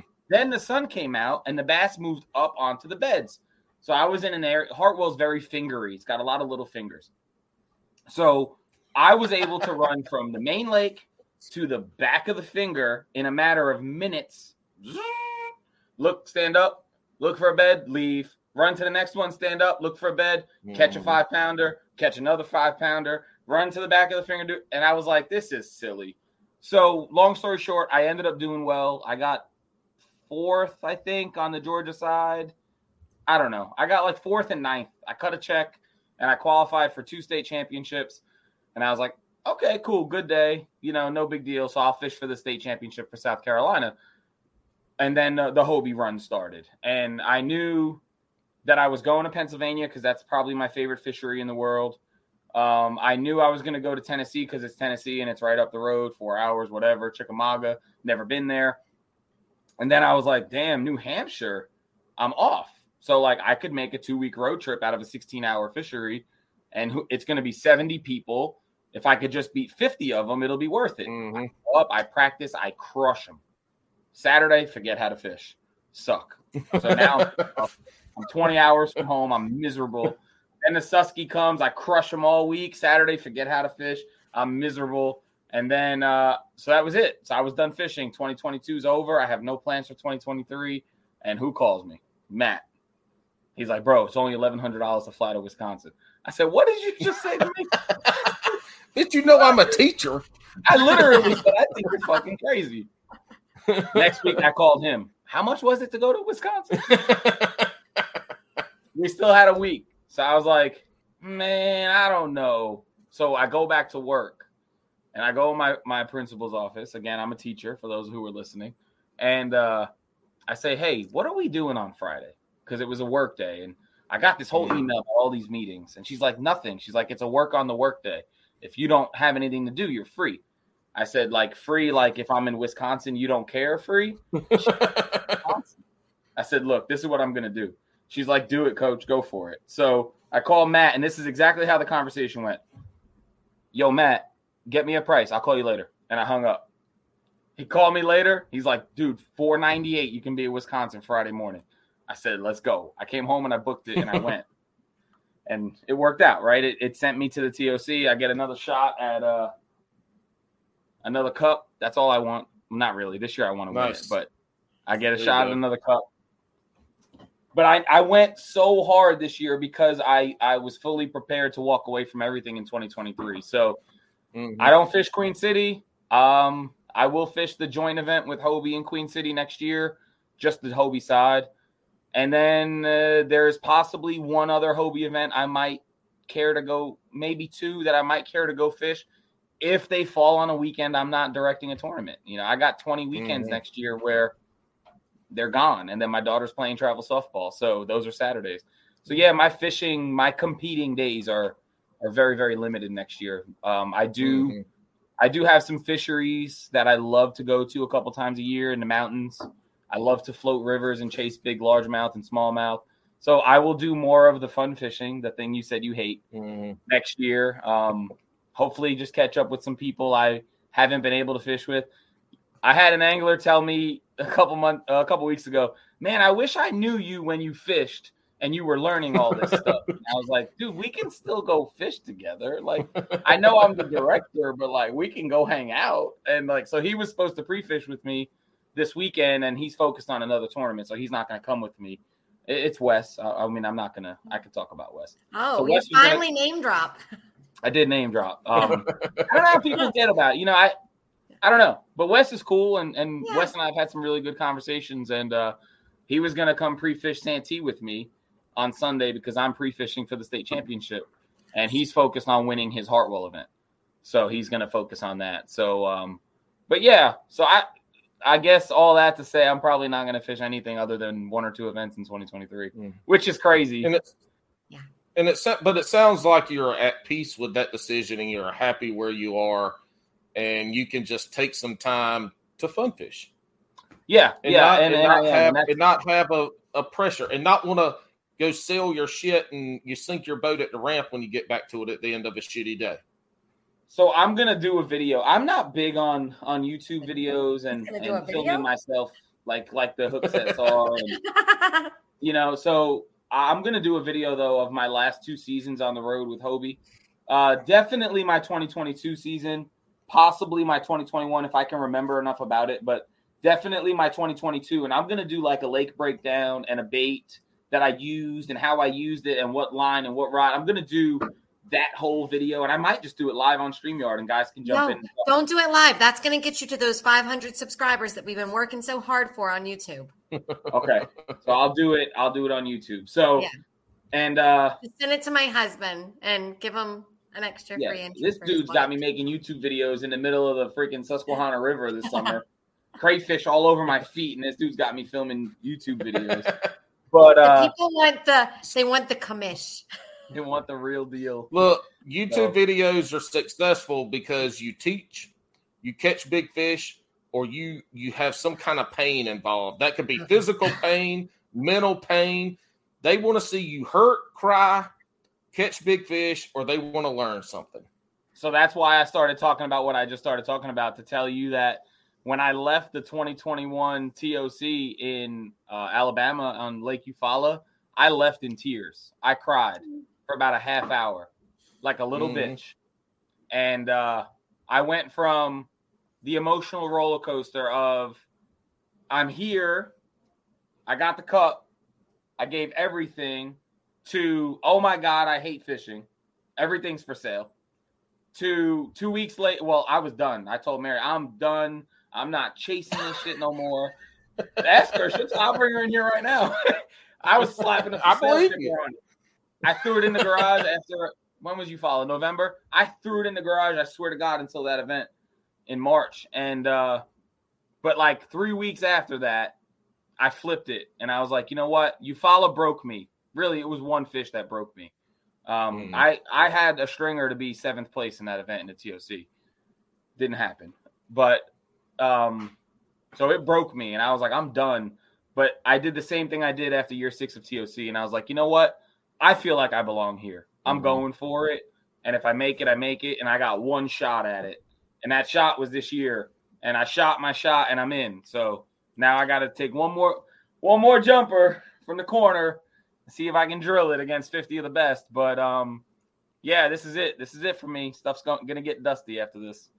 So we'll see. It did break me. Look at here, Hollis. Look at here, Hoss. If you would have recorded a ticky-tack video of you crying with tears running down your face after that, posted it, you would be tic-tac famous right now. You'd have millions of views and subscribers. You wouldn't even need to post another video, and they'd still be subscribing. I hung up on Mary. I was like, I can't even talk to you right now. I said, I've been home for hours. I'm serious. I was fucked up. So what happened? I had a really good practice, and I got on a bite that wasn't your general like, oh, go hit the bank and catch fish bite, right? It was something that I specifically know I'm good at. It was an offshore Alabama rig bite, and I was like, oh damn, I can make some noise with this. And Friday I did really well. I don't remember how many inches I had, but I was like top 10. TOC top 10 day one, right? And I was like, oh shit, okay. So Saturday I go out and I catch 3 fish in like 6 casts, and I was like, oh, it's about to go down. And I get to my offshore spot and they're gone. And I was like, damn. So I had like 3 brush piles, and I was like, all right, let me go to my brush piles. I catch 1 on a brush pile, so I got 4 keepers, and it's like 10 o'clock in the morning. And I cast that A-rig up in there, and I had either 3 or 5 hooks on it, but I throw an 8 arm from True South. So I had to limit my hooks legally because I was in Alabama, I think. The lake splits. I think I was in Alabama. Yeah. Whatever, 3 or 5 hooks. And if you fish an A-rig a lot, big spotted bass, they want to kill it. They don't want to eat it. They want to kill it. So they swim through it, and they knock slack in your line. Well, I get it across that brush pile, and boom, and knock slack in the line, and I swing, and 2 hooks on the side came up with scales, and the hook that he bit had no hook on it. The swim bait he bit had no hook on it. So I'm like, oh, it's early. It'll be fine. Well, the only fish I caught after that were 4 shorts, and 3 of them were over 11.75 and didn't touch 12. But not enough.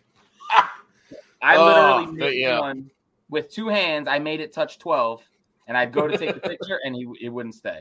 So Sunday I go out, 3-day tournament. Sunday I go out, and I catch like 17 keepers, flipping a worm.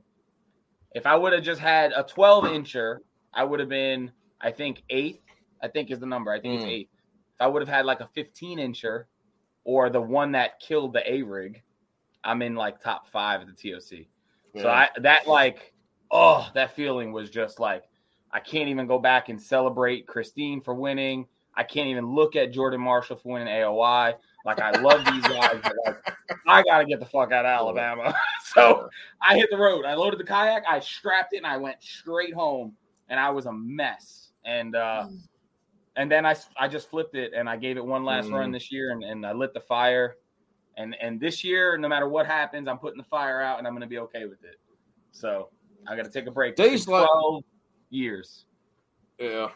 Shitty days like that, when I have the worst days, and I'm just joking when I get back shit's for sale, but no, you're not. I get home and I internalize it. Do what? I said for a minute it's all for sale. You're not joking. Yeah, that's right. But I am joking. Hell no, I don't. There's some things I don't sell, and fishing gear is one of them. But I played sports my whole life, numerous. Through high school, I played 3 and 4 sports through high school. Played college football, So I'm always self-internalizing and replaying shit. What could I have done better? By Sunday morning, I want to go back out fucking fish again. And not to throw the same thing or whatever. I need to get back out there. Yeah, I need to whatever that drive is, and it's hard to articulate. But I have that time period of like, yeah, I fucking suck. I'm worthless, this and that. But the next day, I'm like, shit, you know what? I need to go run on the dock and see if I can catch a brim. I need to get back out there and try to fish again.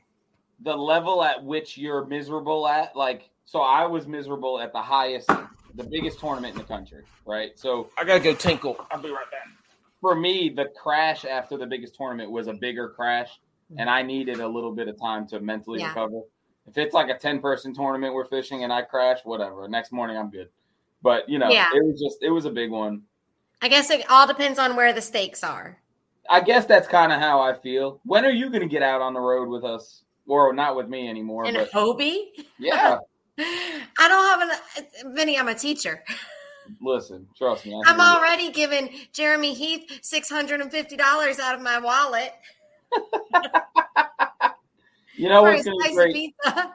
When you cut your first check, you're gonna love it. It's gonna mean a lot to you. It's gonna be fun. It messed me up winning that first co-ed event because that was my first time competing, and I was like top of the world high for a day, and then I crashed really low. Yeah, like, you can ask Brian. I was not okay after. It's gonna happen. It happens to all of us. Look, I mean, like I just said, I gave my story, but what's awesome is when it all does come together. And it's going to. It happens to every angler. It comes together. And I don't really see you quitting. So I think it's going to come together before you quit. And it's going to mean so much more. Like my first win, it was Lake James. And it was crazy. But my first win, like I'll never forget that day. Never. Mm-hmm. And I'll tell you what it changed too. I used to never be able to sleep before a tournament. Never. You couldn't do it. It was like you got like an hour and then you were at the lake. After that, after I got the first win, it was like, and I could sleep. See, I need that because I'm having tourney nightmares. Yep. Like for a week. No, I get it. It'll come. You'll get it. I'm telling you. And then when it happens, it's going to happen in multiples. Like I won my first one and then like a month or two. Oh, no, it wasn't. It was Lake Norman. I won my first one. A month or two later, I won my second one and that one was on James. And like, it's just, you're going to start putting things together. And that's why I kind of want to make some of these like helping videos. I've not done that enough.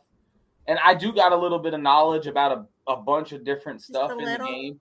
I mean, I got experience. I don't know if you want to call it knowledge, but like I know how to catch a fish or two. So like I want to be able to help guys with that. I just haven't had the time to do it. It's not that I've not wanted to do it. It's I haven't had the time to sit down at a desk with a pile full of baits and be like, all right, this is what I do with this, and I need to do that for a lot of the guys. And I'm going to try, and I'm going to start with the 6 events of misery that I ran around the country with this year and show like, hey, this works on Wednesday and Thursday, but it damn sure doesn't work on Saturday. Because I got a pile of baits that I'll catch on Monday through Friday. Let me tell you. So instead of like pre-spawn, spawn, time of year, lures and techniques, daily. You're going to have, all right, on Wednesdays and Thursdays when you're practicing, you're going to catch them on this. On Fridays, you're going to catch them on this. On Saturday, ain't a goddamn thing going to work, and you're going to go home and cry. This is what your screen on Mega Live is going to look like on Thursday, and then I'm going to shut it off. This is what your screen on Mega Live is going to look like on Saturday. That shit is blank. Man, let me tell you, I went up the Saki trip. I had a whole plan. Everybody was like, oh, I'm going to go offshore and catch smallmouth. I was like, man, fuck that. I'm going to the grass, and I'm going to catch largemouth. Tuesday morning, I go out. I catch 93 inches, I think I had, in largemouth. I had a 6.5 pounder. That's a trophy in New Hampshire. My Mega Live in this area that I found was like ding, ding, ding, ding, ding, ding, ding. So I go back Wednesday, still there. I go back Thursday. I'm not fishing. I'm just looking. I go back Thursday. I catch one fish. I leave. I'm like, we're good. So Saturday morning comes. We fly. I'm racing Hobies, right? I get there. One guy beats me. I'm like, hey, man, can we just kind of share this area? Like, this is where I was going to start. He's like, yeah, dude, fish. Dude, I put the Mega Live in the water. I was like, what? The structure didn't even look the same. I was like, is this the area? Like, what? I took that area for 35 minutes straight without one bite. On Tuesday and Thursday, I couldn't do anything wrong. Saturday morning, poof. I looked at the other guy, said, you catch anything? He's like, nothing. I was like, I give up. Wednesday through, I'm good. Monday through Friday, I'm telling you. You don't want it with me on a Tuesday tournament. It'd be game time. Oh, so there it is. In 2024, Queen City is going to all Tuesday, Wednesday tournuments. But the weekends. Look, y'all complain about the boat traffic on Norman and shit. Well, you ain't got to worry about it in 2024. None. Juicy Tuesday, baby. These ain't no nightlies either. They regular ass 6 to 4 tournaments. You know they got an old man tournament on Norman on Tuesday morning. They call it the old man tournament. It's like $12, and you can have 2 people per boat, but you're not on the same team. So it's like it might be like $8. So like I would fish in the back, and I've done it before. I'm in the back for $8. He's in the front for $8, and we're fishing against everybody for like $8 a head on a Tuesday morning. Yeah. What do you win? Like a Chick-fil-A combo? $37 or something? Yeah. Look, you win a $20 gift card to Bob Evans. I'm telling you, dude. I don't know if it still goes down. This was like 4 or 5 years ago. I fished it with William Hearn, and we went out and we had a blast. And it's like from like 8 to 12, I think, for like $10. Oh, I don't know how often they do it, but last week or the week before, I was at Sharon Harris, and every now and again on Monday or Wednesday, I can get out for a couple hours from like 11 to 1 or so. And either last week or the week before, I got out there for a couple hours. And I was coming up, a guy older gentleman said, "Yeah, we got a tournament out here today, middle of the day. They just out there fishing on Wednesday." And he says, "It's just a bunch of us retired folks out here fishing on Wednesday, so we don't have to put up with the bullshit on the weekends." I'm like, that's pretty damn smart, man. But I think they had like 10 or 12 boats out there. Dude, that's awesome. I wish I could fish during the week. Fish seem to bite better during the week. I don't know. Oh, well, shit. In the middle of the week when I've been able to get out there, the boat traffic's a lot less. I mean, it's just I think you don't have to have your head on a swivel like you do on Saturday from May to August. I mean, it's and our lakes aren't even near as bad as y'all's because we don't have all our lakes are state lakes. They're private. There's no docks. All three of them. There's no docks. Yeah. So we get a lot of traffic, but it ain't nothing like having 150,000 people with docks on Norman, and they all have 3 or 4 boats. I mean, it's insane. And let me tell you something else that is a big influencer to how the fish bite or don't bite on a weekend. When do they drop the water? They mess the water up on Saturday. It never fails. The water's up. The grass is covered on Monday through Friday. Yeah. Friday night, whoop, they pull that shit down. All the fish scatter. It's exactly what happened to me at New Hampshire. Exactly what happened to me at Santee on day 1. And I've come to realize that dropping water is absolutely my weakness. I don't know apparently how to adjust because dropping water is terrible for anybody. Dropping water is a terrible condition to fish in. But did you ever just recap it to yourself? Like, what the hell did I do wrong? What could I do different? That's the conversation I have every time the water drops. I don't know where they went. I have no idea. You could have gotten a job at Duke Energy to stop them from dropping the water. Yeah. Leave the button up. Don't pull today. Lake Water Reef.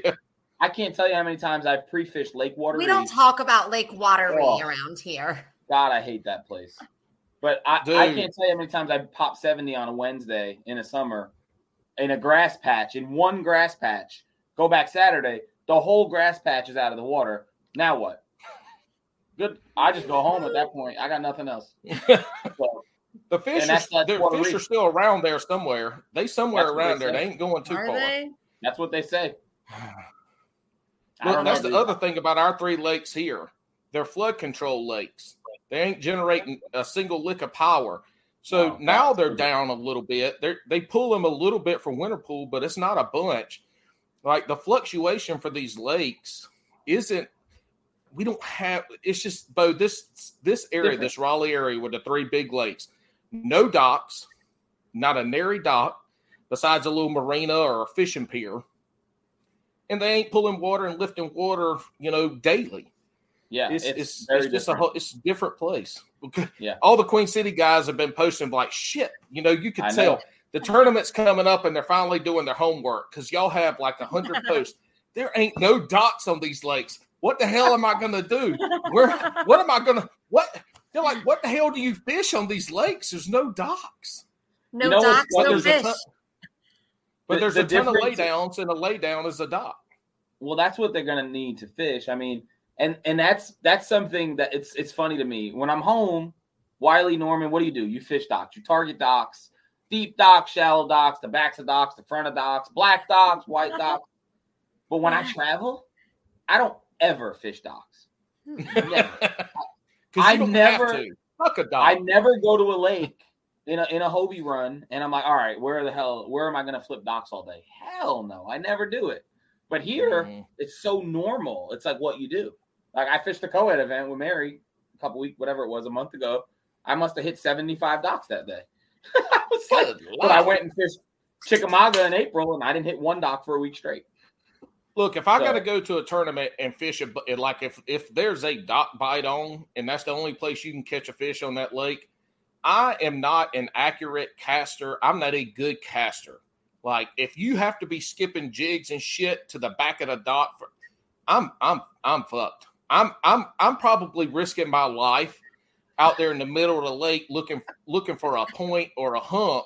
There's going to be fish there, but I'm probably risking my life to be out there because I can fish a dock, but if it's so tough, you got to be throwing shit to the damn bank underneath. Hell no! You talking about pinging boats and shit? Yeah, man. No, I like to sling it. I like to put my shit on there. I like to throw it as far as I can throw it, and then I work it back. I like being offshore. I hate being up in the docks. Look on the pro circuit, right? We'll just talk about Hank Cherry, right? Where are these guys cutting their teeth? They're cutting their teeth on Catawba chain lakes, right? So they're super accurate, like you just said. We can put a Ned rig. Yeah, we could. Did I not say that? Oh no, I was just throwing it back at Paul because he gave me a hard time about it. Oh, okay. So like, no, y'all gave us a hard time for repeating about asking them. No, y'all didn't. Your husband kept saying, "Shh, I'll talk about that."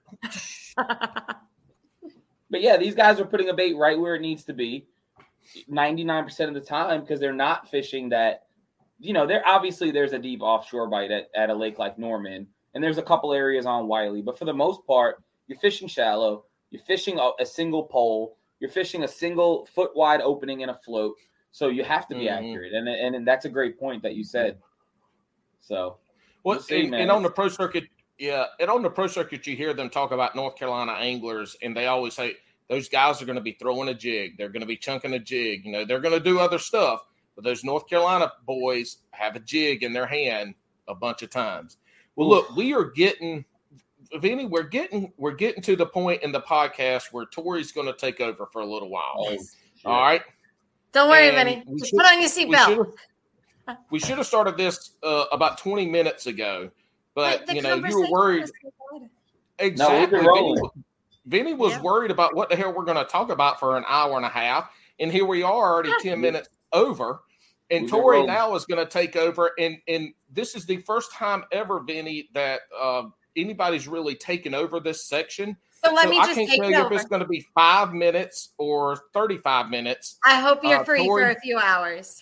Oh, Lord, have mercy. I am, but Vinny's I'm going to cut Paul off. Kids like mine. Go ahead. We are entering the only scripted section of this podcast, which you've never listened to, but don't you worry. This is the make it or break it time.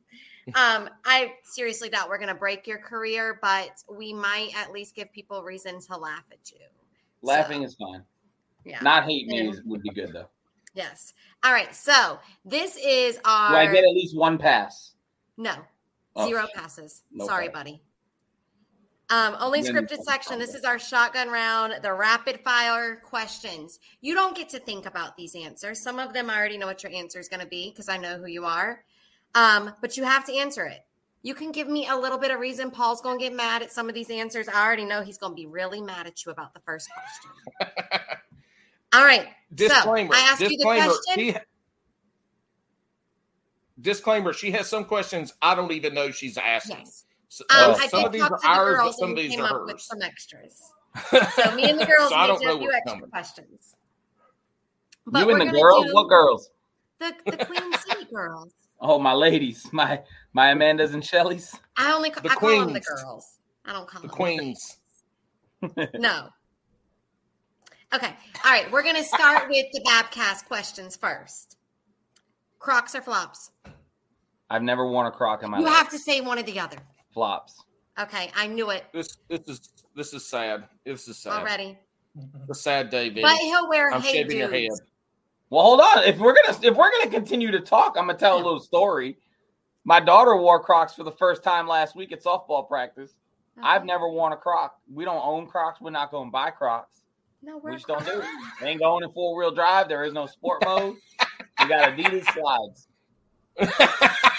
See, that's some Yankee shit right there. That's some fucking Yankee shit. We're looking for a new club to fish now after that. I can give you some places that pay like $200. You probably wear socks with those slides too, don't you? No, so I really try not to. That bothers me, like from a, I don't want to say fashion, but like a look. My wife does that, and I'm like, babe, what are you doing? Take the socks off. He has an image to maintain. I did just pick up the Hey Dudes, but go ahead. What's next, Shotgunner? All right, pineapple on pizza, yes or no? Nah. Okay. Would you rather spend more on a rod or a reel? Where are you putting the money? I can't think. No. Really fast. What would it be? Come on, Benny. Let's go. I'll just say reel, but oh my God, there's so much to that answer. All right, we know that, but that's why we know that. We know that there's a lot. I did a podcast with Armand on Bass Cack and beers about it, but we asked that question because we want to know what the hell, if you had $1,000 to spend, rod or reel. That's hard. I'll just say reel because I said it, but man, that's a tough one. There we go. Yeah. It is. All right, now picture it. You're on the lake of your choice. Maybe you're happy, you're fun fishing. Maybe you're not fun fishing. Maybe you're tournament fishing. But you're having a grand old time, but you only got 3 hours out there. Are you going to want to catch 5 2-pounders or 1 7-pounder? You got to fix your question. I need to know if I'm tournament fishing. No, too bad. No, you're fishing. You're 3 hours. You're fishing. 1 fish. You 3 hours get 5 you're fishing. 2-pounders or 1 7. That's so stupid. I'll take a 7. Okay. But I don't like that question. I didn't make that one. That one's the Babcast, not Tori. Well, what the fuck is the Babcast? It's what I call you guys. Bass and Brews. Bab. B-A-B. Oh, my. Babcast. No, but really, though, because, it matters. If tournament day, I don't want just one fish. I don't ever fish for the big bass plaque. If I get it, I get it. And don't ever fish for it. So if it's tournament day, I want my 5 2-pounders because now I got 90 inches. Yep. So that's a loaded one. Yeah, that one gets everybody. Yeah, everybody gets tripped up on that one. The rods and reel one's loaded too, but we can have that conversation another time. All right. I feel like I know your answer on this one, so I'm curious if I'm going to get it right because I have a prediction. Wacky rig or Texas rig? Oh, 100% wacky rig. All right, had a feeling. You want a story? Yes. Yep. You ready for this? Chris Goodwin and Matt Sandifer will tell you, I don't ever throw a Texas rig. And both of them will tell you, they have told me 10 million times to throw a Texas rig. Is he over there shaking his head like, how did I ever lose he's just looking interested. We're taking notes. So I never throw, never. Check it out, never, right? So we go to Wisconsin. Now, I had to check my stuff for Wisconsin. I really couldn't bring much. I had to bring 5 outfits or whatever it was. I packed 8 reels. They're the only gear I brought, and I borrowed the rods. I packed and checked my reels, and I packed 2 tackle boxes. Do you know what I didn't have in any of those tackle boxes intentionally? Was worm hooks and weights because I don't Texas rig. So we're out there and we're fishing, and Matt's catching them on his Texas rig. And I'm catching them a little bit on what I'm doing. And my bite dies. He's still catching them, but they're shorts. And I'm like, bro, what are you doing? He's like, I'm flipping a creature. And I was like, all right, I'll throw a shaky head. I throw a shaky head out there. I can't get bit. Hour later, I can't get bit. He's still catching bites. He's getting fish. I'm like, dude, it really can't be a difference. I put it out there. He puts it out there. He sets the hook. I'm like, dude, come give me a hook. The only reason I'm going to the TOC is because Matt gave me 5 5-aught hooks and 5 3/8-ounce weights, and I Texas rigged for the last 4 hours of Saturday, which I haven't done in years just to get a limit. So, no, I do not ever Texas rig, and I know it's a weakness of mine. That it's not really a weakness. I just don't do it. I need to do it more. Sorry. So next question. No, that was a great story. How many hooks and bullet weights did you order when you got home to rig up Texas rigs? No. The stupid shit is I have it all. I have it all. I have it. I just don't use it. I probably spent $100 plus on TKO tungsten at the beginning of the year. The box is loaded. I got it, dude. I got it. I got this size. I got that size. I got gray. I got black. I got punching weights. I got worm weight. I got it all. I got 1, 2, 3, 4, 5 hour hooks. It just never goes in the water. Never. $200. Fuck that $200. This shit ain't worth it. The next time we do a podcast, if I ever get the invite back, we'll do it in front of my tackle wall. So instead of looking at this nonsense, everybody could look at all the stuff that's hanging It up could be there. like a big giveaway. You can start raffling stuff off. I probably could give so much away. It's Ooh, ridiculous. we need to do that when we're going to do that when in-house, and I'm going to come, and I'm going to just, every time we talk about a lure or something, I'm just going to pull one off and put it in my pocket, Then we can try it. We can look at your tips, and me and Paul will go out and test it and see if it actually works. I'll tell you, man, There it's you like go. I am. Well, I don't know. I won't say what type of fisherman I am in case you got more questions about this kind of stuff. But I don't know what you're gonna ask. But Wacky Rig, go next. Okay, next question, and I already know the answer on this one. So prove my prediction correct. Slow jams or hype music? Oh, there ain't no slow jams happening. Well, I look like a slow jam?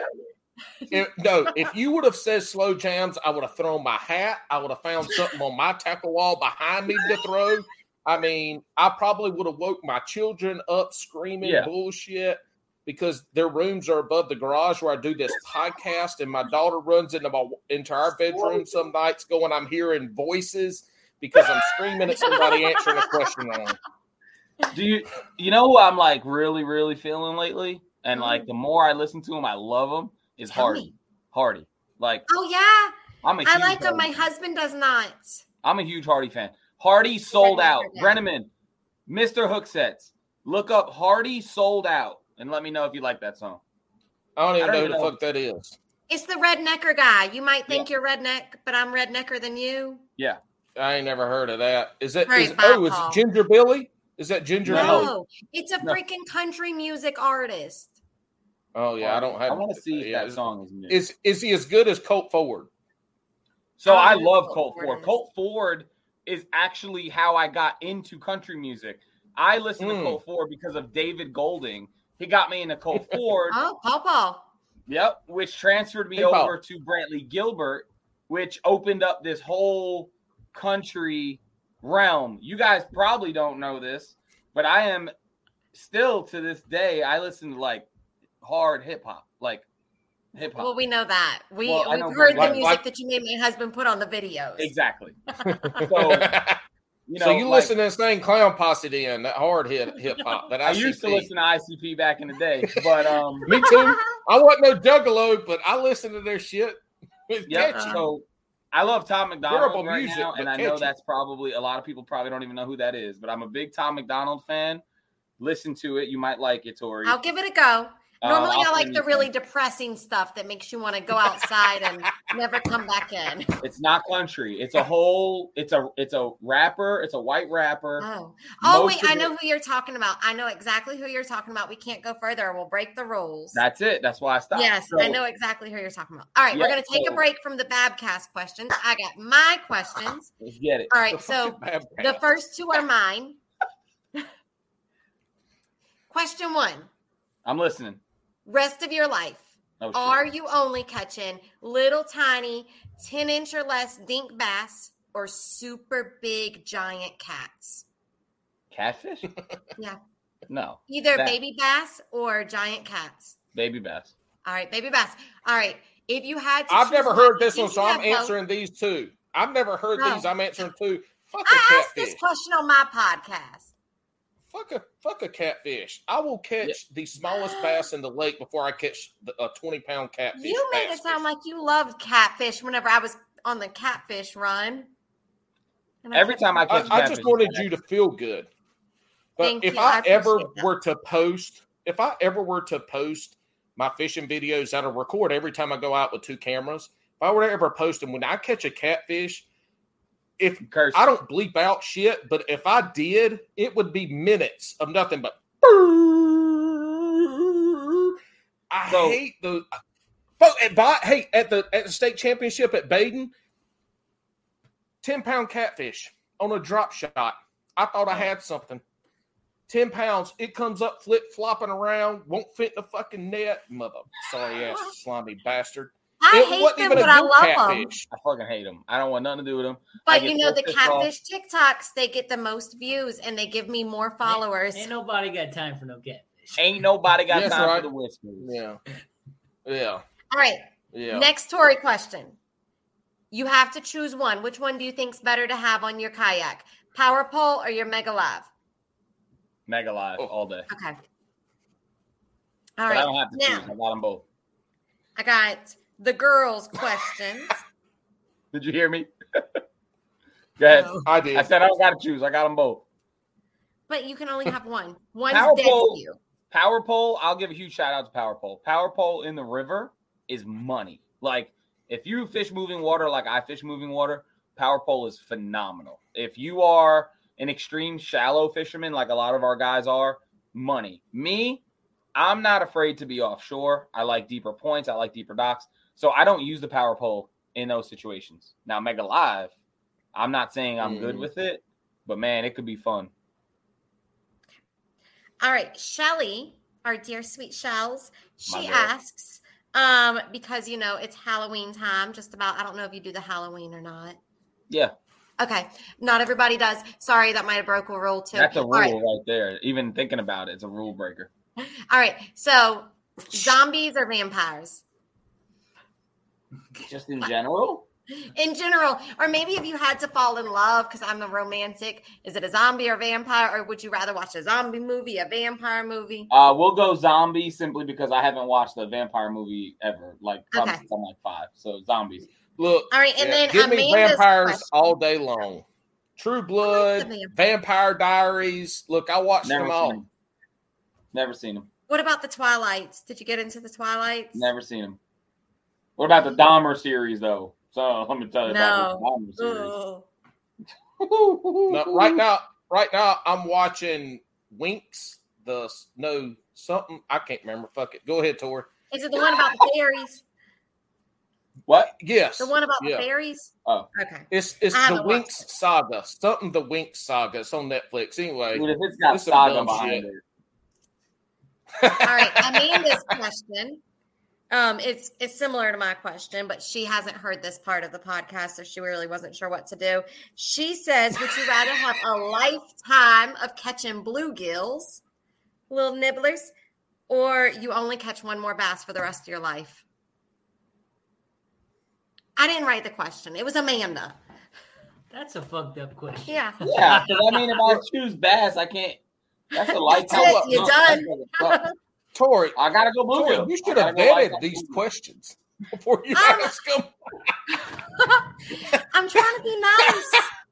I'm not the nicest person. This is the portion of the podcast where I give a lot of angry faces. I'm not nice, and so this is me being nice and asking her question. I'm putting a rally cap on. Rally through it. There is a time for going fishing and catching 30 dinks. There is a time for going fishing with one bite in mind.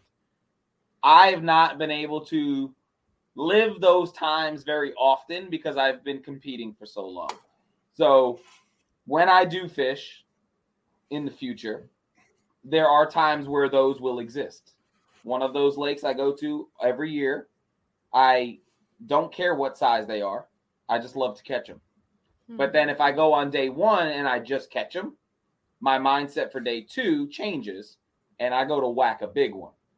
And so there are times those questions make sense, but the catfish and the bluegill thing, the catfish, it was a catfish or a baby dink.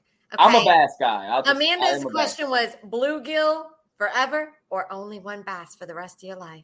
Yeah, no. Gotta go, I guess. I don't think I could choose the answer on that one. Yeah, that's tough. All right. I won't ask Amanda for her input again. Shelly's question was better. All right. Paul, can I ask the last question, the big question? Yes, but we have a couple that I want to ask the big one, the one that you didn't put in there. The make it or break it. You're either going to live or die by your answers question. Yes, you can ask it, but there's a couple more that I left out. Oh, Lord. Does. Hold on. No. We're not there yet. There's no. Tori, there are 3 more questions that we always ask that I wanted to ask, so I didn't send them to you. Fine. See, you thought you had them memorized. I told you at the beginning of the show, you can have a memorized one. It comes down to starting to ask them on the show, you're going to fucking forget. That's why I pull out my phone after 80 episodes. All right, Vinny, I've got 3 more that she did not ask that we always ask. Uh-oh. Hold on. My world is walking in. Hi, Izzy. What's up, homie? Remember me? Remember Tori? That weird guy up there? He runs this podcast. I don't really know why they still want to talk to me, but they keep talking to me.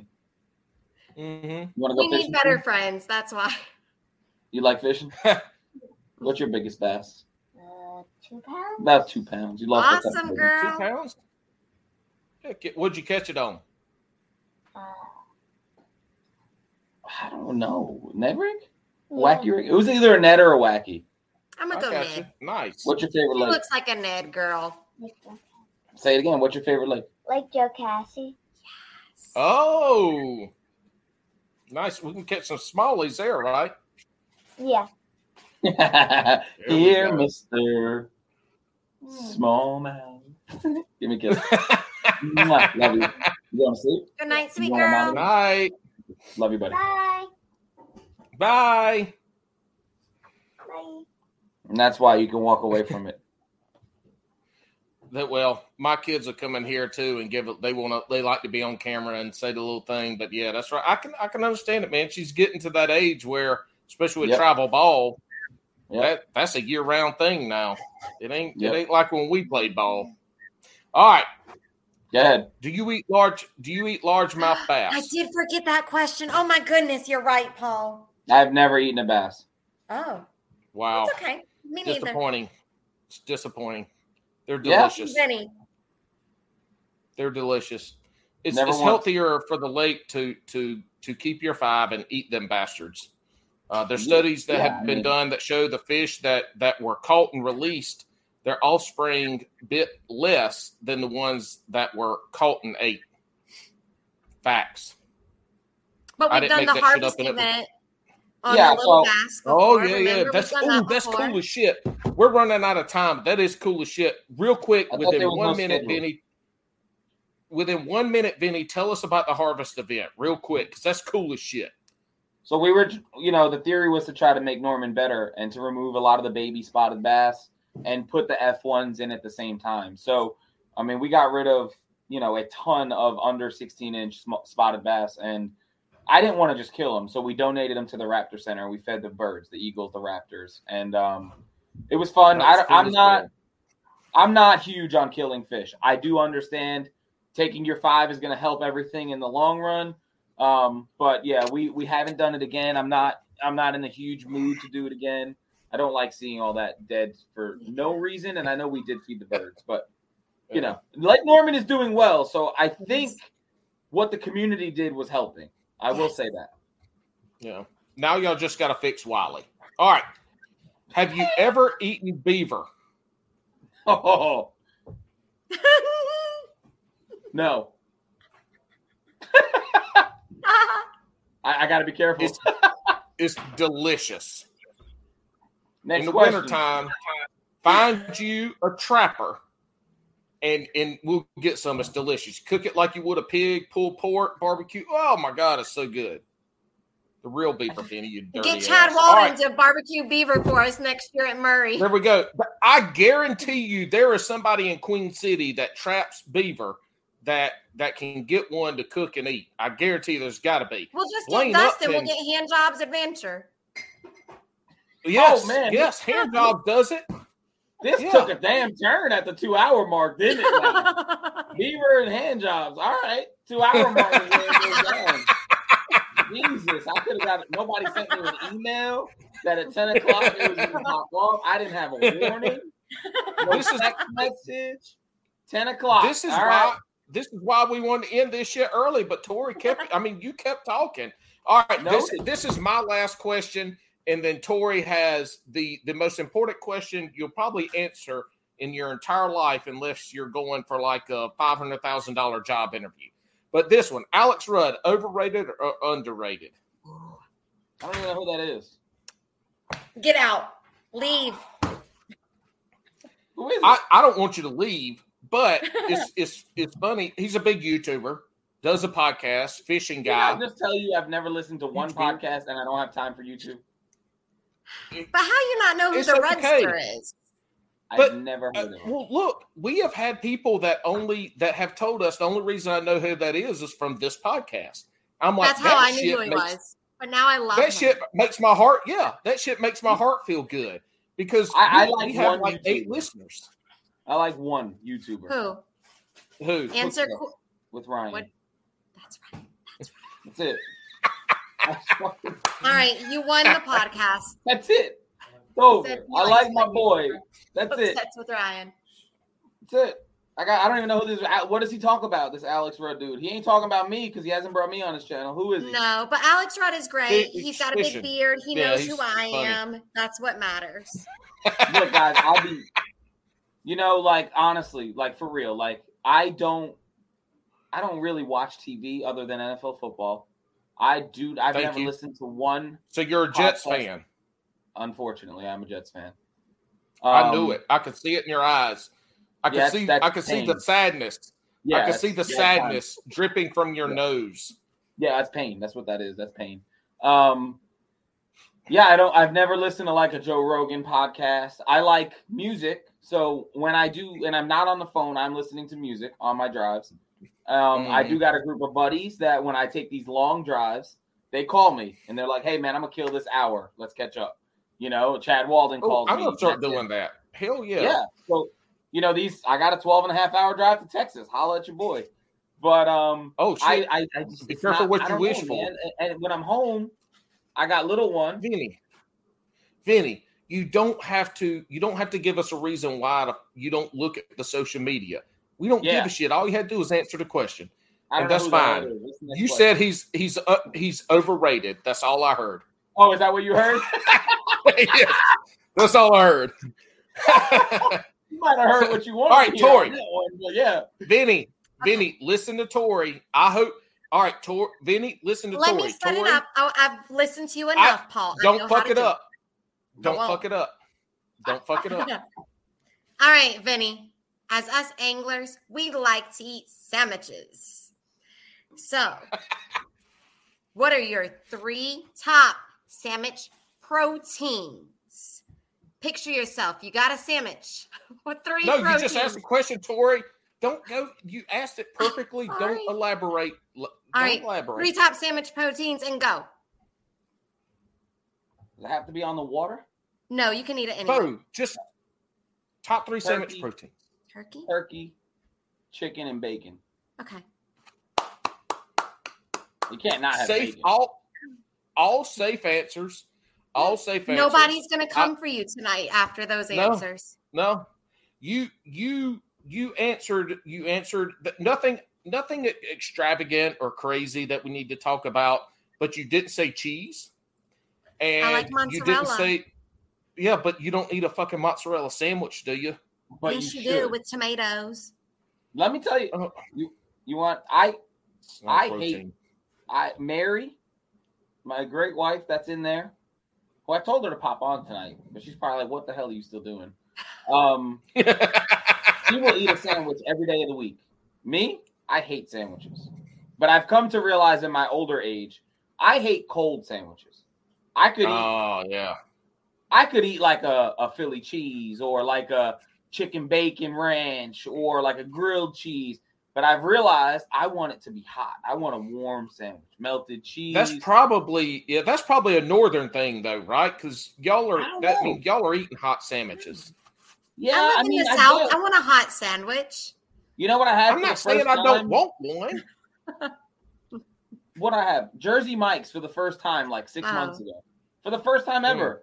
And I was like, oh, it's pretty good. It's warm. And my wife got some like cold fucking turkey sandwich. And I was like, what? No, like it's good. Like they cooked it. I want it cooked on bread. That's what I want. I ain't no sushi. I ain't eating no damn sushi sandwich. That fucking cold cut on a bread. It's cold. Well, you didn't say.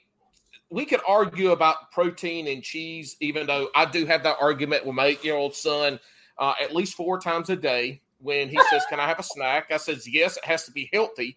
And so we go. I get ready mentally so I don't get upset. He starts going through the candy and the crackers and the Pop-Tarts and the shit.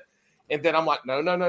And he goes to cheese. I'm like, boy, that ain't a protein. Yes, it is. So you didn't say cheese. You also didn't say spinach. The greatest answer we have ever had on this was spinach. What? A spinach sandwich. That was our good friend Bailey Eibert from the Serious Angler podcast. And you probably know who Bailey is through the Hobies. I know the name.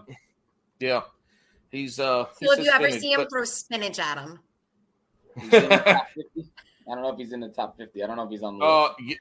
Yeah, he's won like 2 or 3 events this year. No. From Take a bag of from New spinach to the York. COC. Yeah. He lives in Buffalo. He won he's in the top 10 for sure, Bailey. Wow. You'll see him down there at the I TOC. can say spinach is not ever going to be on a list of anything. Look, I will put it on a sandwich that has a meat on it, but I ain't eating no spinach sandwich. And I did grow up eating mayonnaise sandwiches.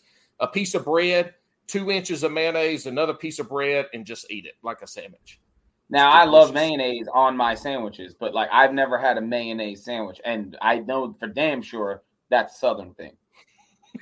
So are you eating Miracle Whip or are you eating real mayonnaise? I don't eat Miracle Whip. Okay, Mayonnaise. good. You That's a eat salad Dukes dressing. then? Not Dukes. Oh. Hellman? Yeah. Ugh. Yeah. We'll But let that slide. But again, you're not coming to my house and seeing me making a sandwich, period. A peanut butter and jelly. So you're just not like, I'm not going to be like, babe, what's for dinner tonight? I'm making sandwiches. The fuck out of here. No. Peanut butter and jelly Saturday on the water because it'll keep me alive, right? It's got a little bit of sugar. It's got a little bit of peanut energy. We're going to be all right. Going to fill you up. That's it, dude. Otherwise, I'll grab a Lunchable and eat that on the water. Ugh. I don't eat when I'm fishing.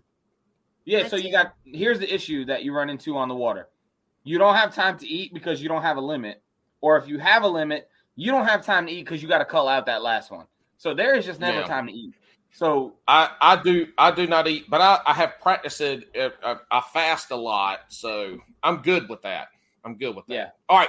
Look, we have gone way over the time limit that we set for ourselves. Tori was sole job here was to keep us on track. She royal fucked that up.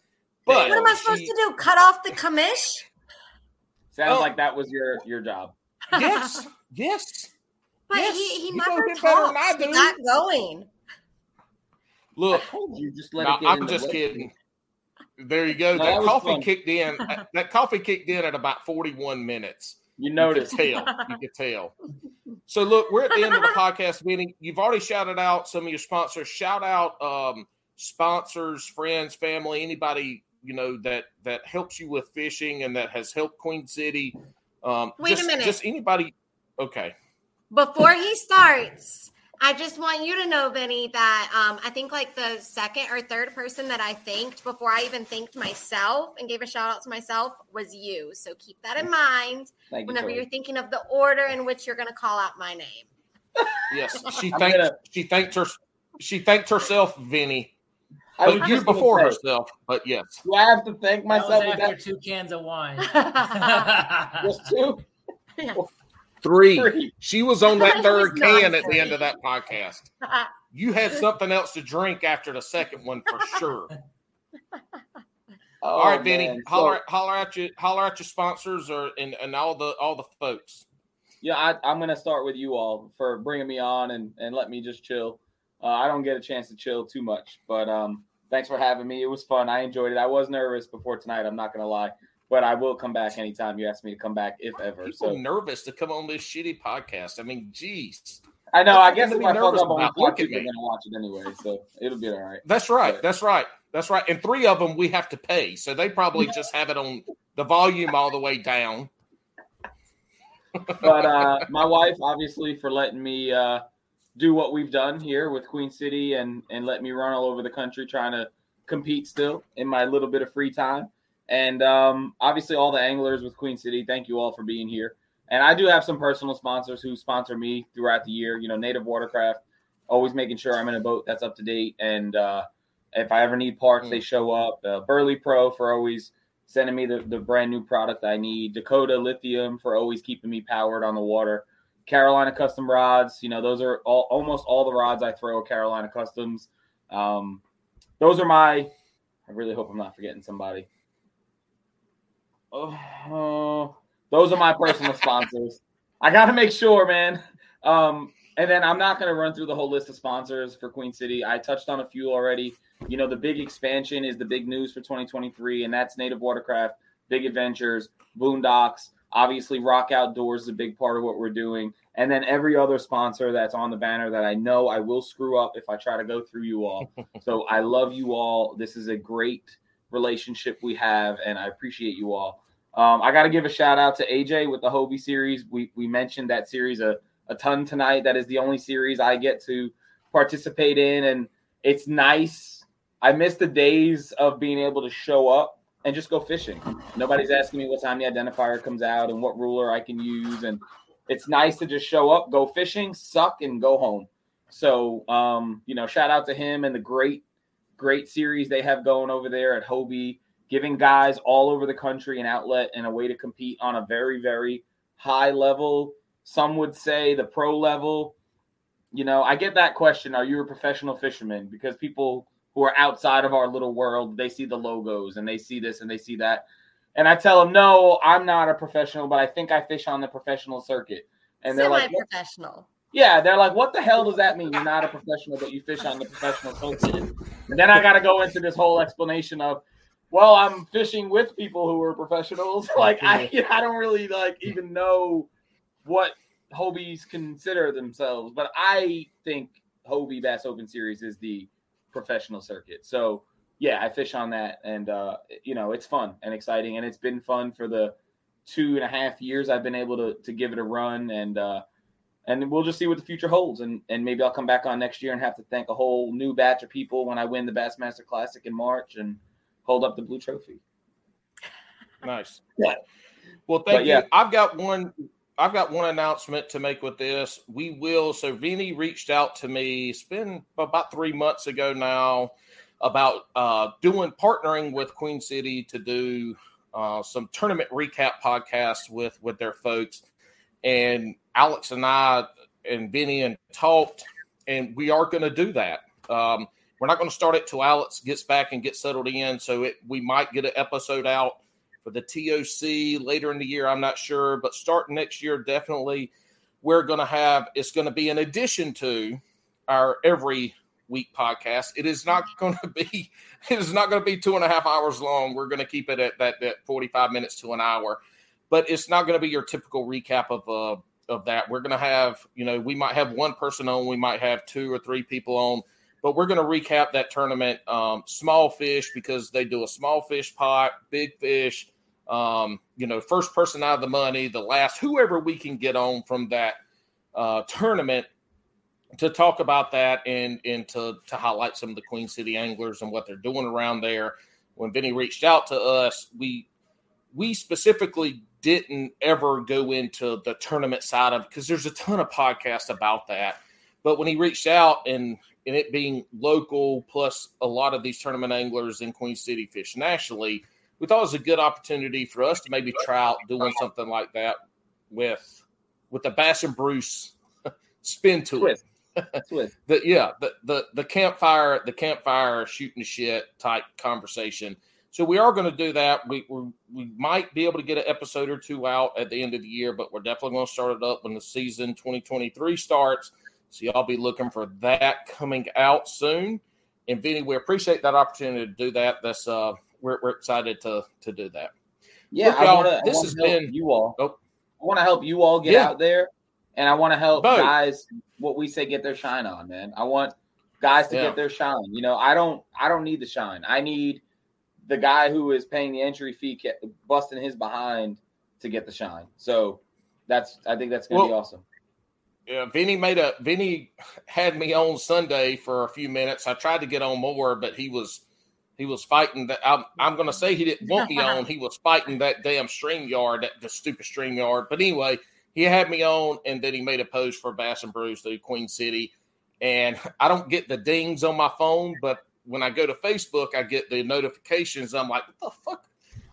The hell's going on here? We got like 85 notifications for the Babcast, as Tori has labeled it tonight. the Babcast are all these new people, and I finally get a chance to scroll down and look and see and you'd made a post, and then Mark Glendy, who's a past guest co-host and past guest, linked a bunch of stuff there. So we're excited for the opportunity to work with y'all on that. Y'all be looking on what's coming out with that. This has been Bass and Brews. Vinny, thank you for coming on, dude, sharing your story. For folks looking to start or folks that are already TD and trails, there's some information in here that would be good. I'm sure Vinny, and you tell me no or yes, but Vinny would probably be open to contact him for ideas and stuff like that. They are an anomaly, but they're a good goal to shoot for. And if you're just halfway there, your club is going to be successful and people are going to have fun at it. That's the biggest thing. Tori, thank you for co-hosting. It was amazing. This was awesome. At the time of my life. Yep. Your sole job was to keep us, in the time frame. You fucked that up, but I tell you what, it's okay. It's okay. It was fun having you on. This was fun. This was awesome. Look, guys, this is Bass and Brews podcast. Check out Hookset Hoodlums. This will be number 80, and Alex is back soon. Yes. So I cannot wait. Thank goodness. So I don't have to do all this shit by myself. I do too. Jeez, I might take a damn hiatus when he gets back to make him do all the shit. No, I'm just kidding. But thank y'all for listening. We really do appreciate the support. All the Facebook likes, stars, whatever. Do all that bullshit. I don't care if you do it or not. We enjoy you listening. We enjoy the feedback. Y'all have a good night. This is Bass and Brews podcast. Y'all hang out a minute before you sign off there, Vinny and Tori. Hey-oh!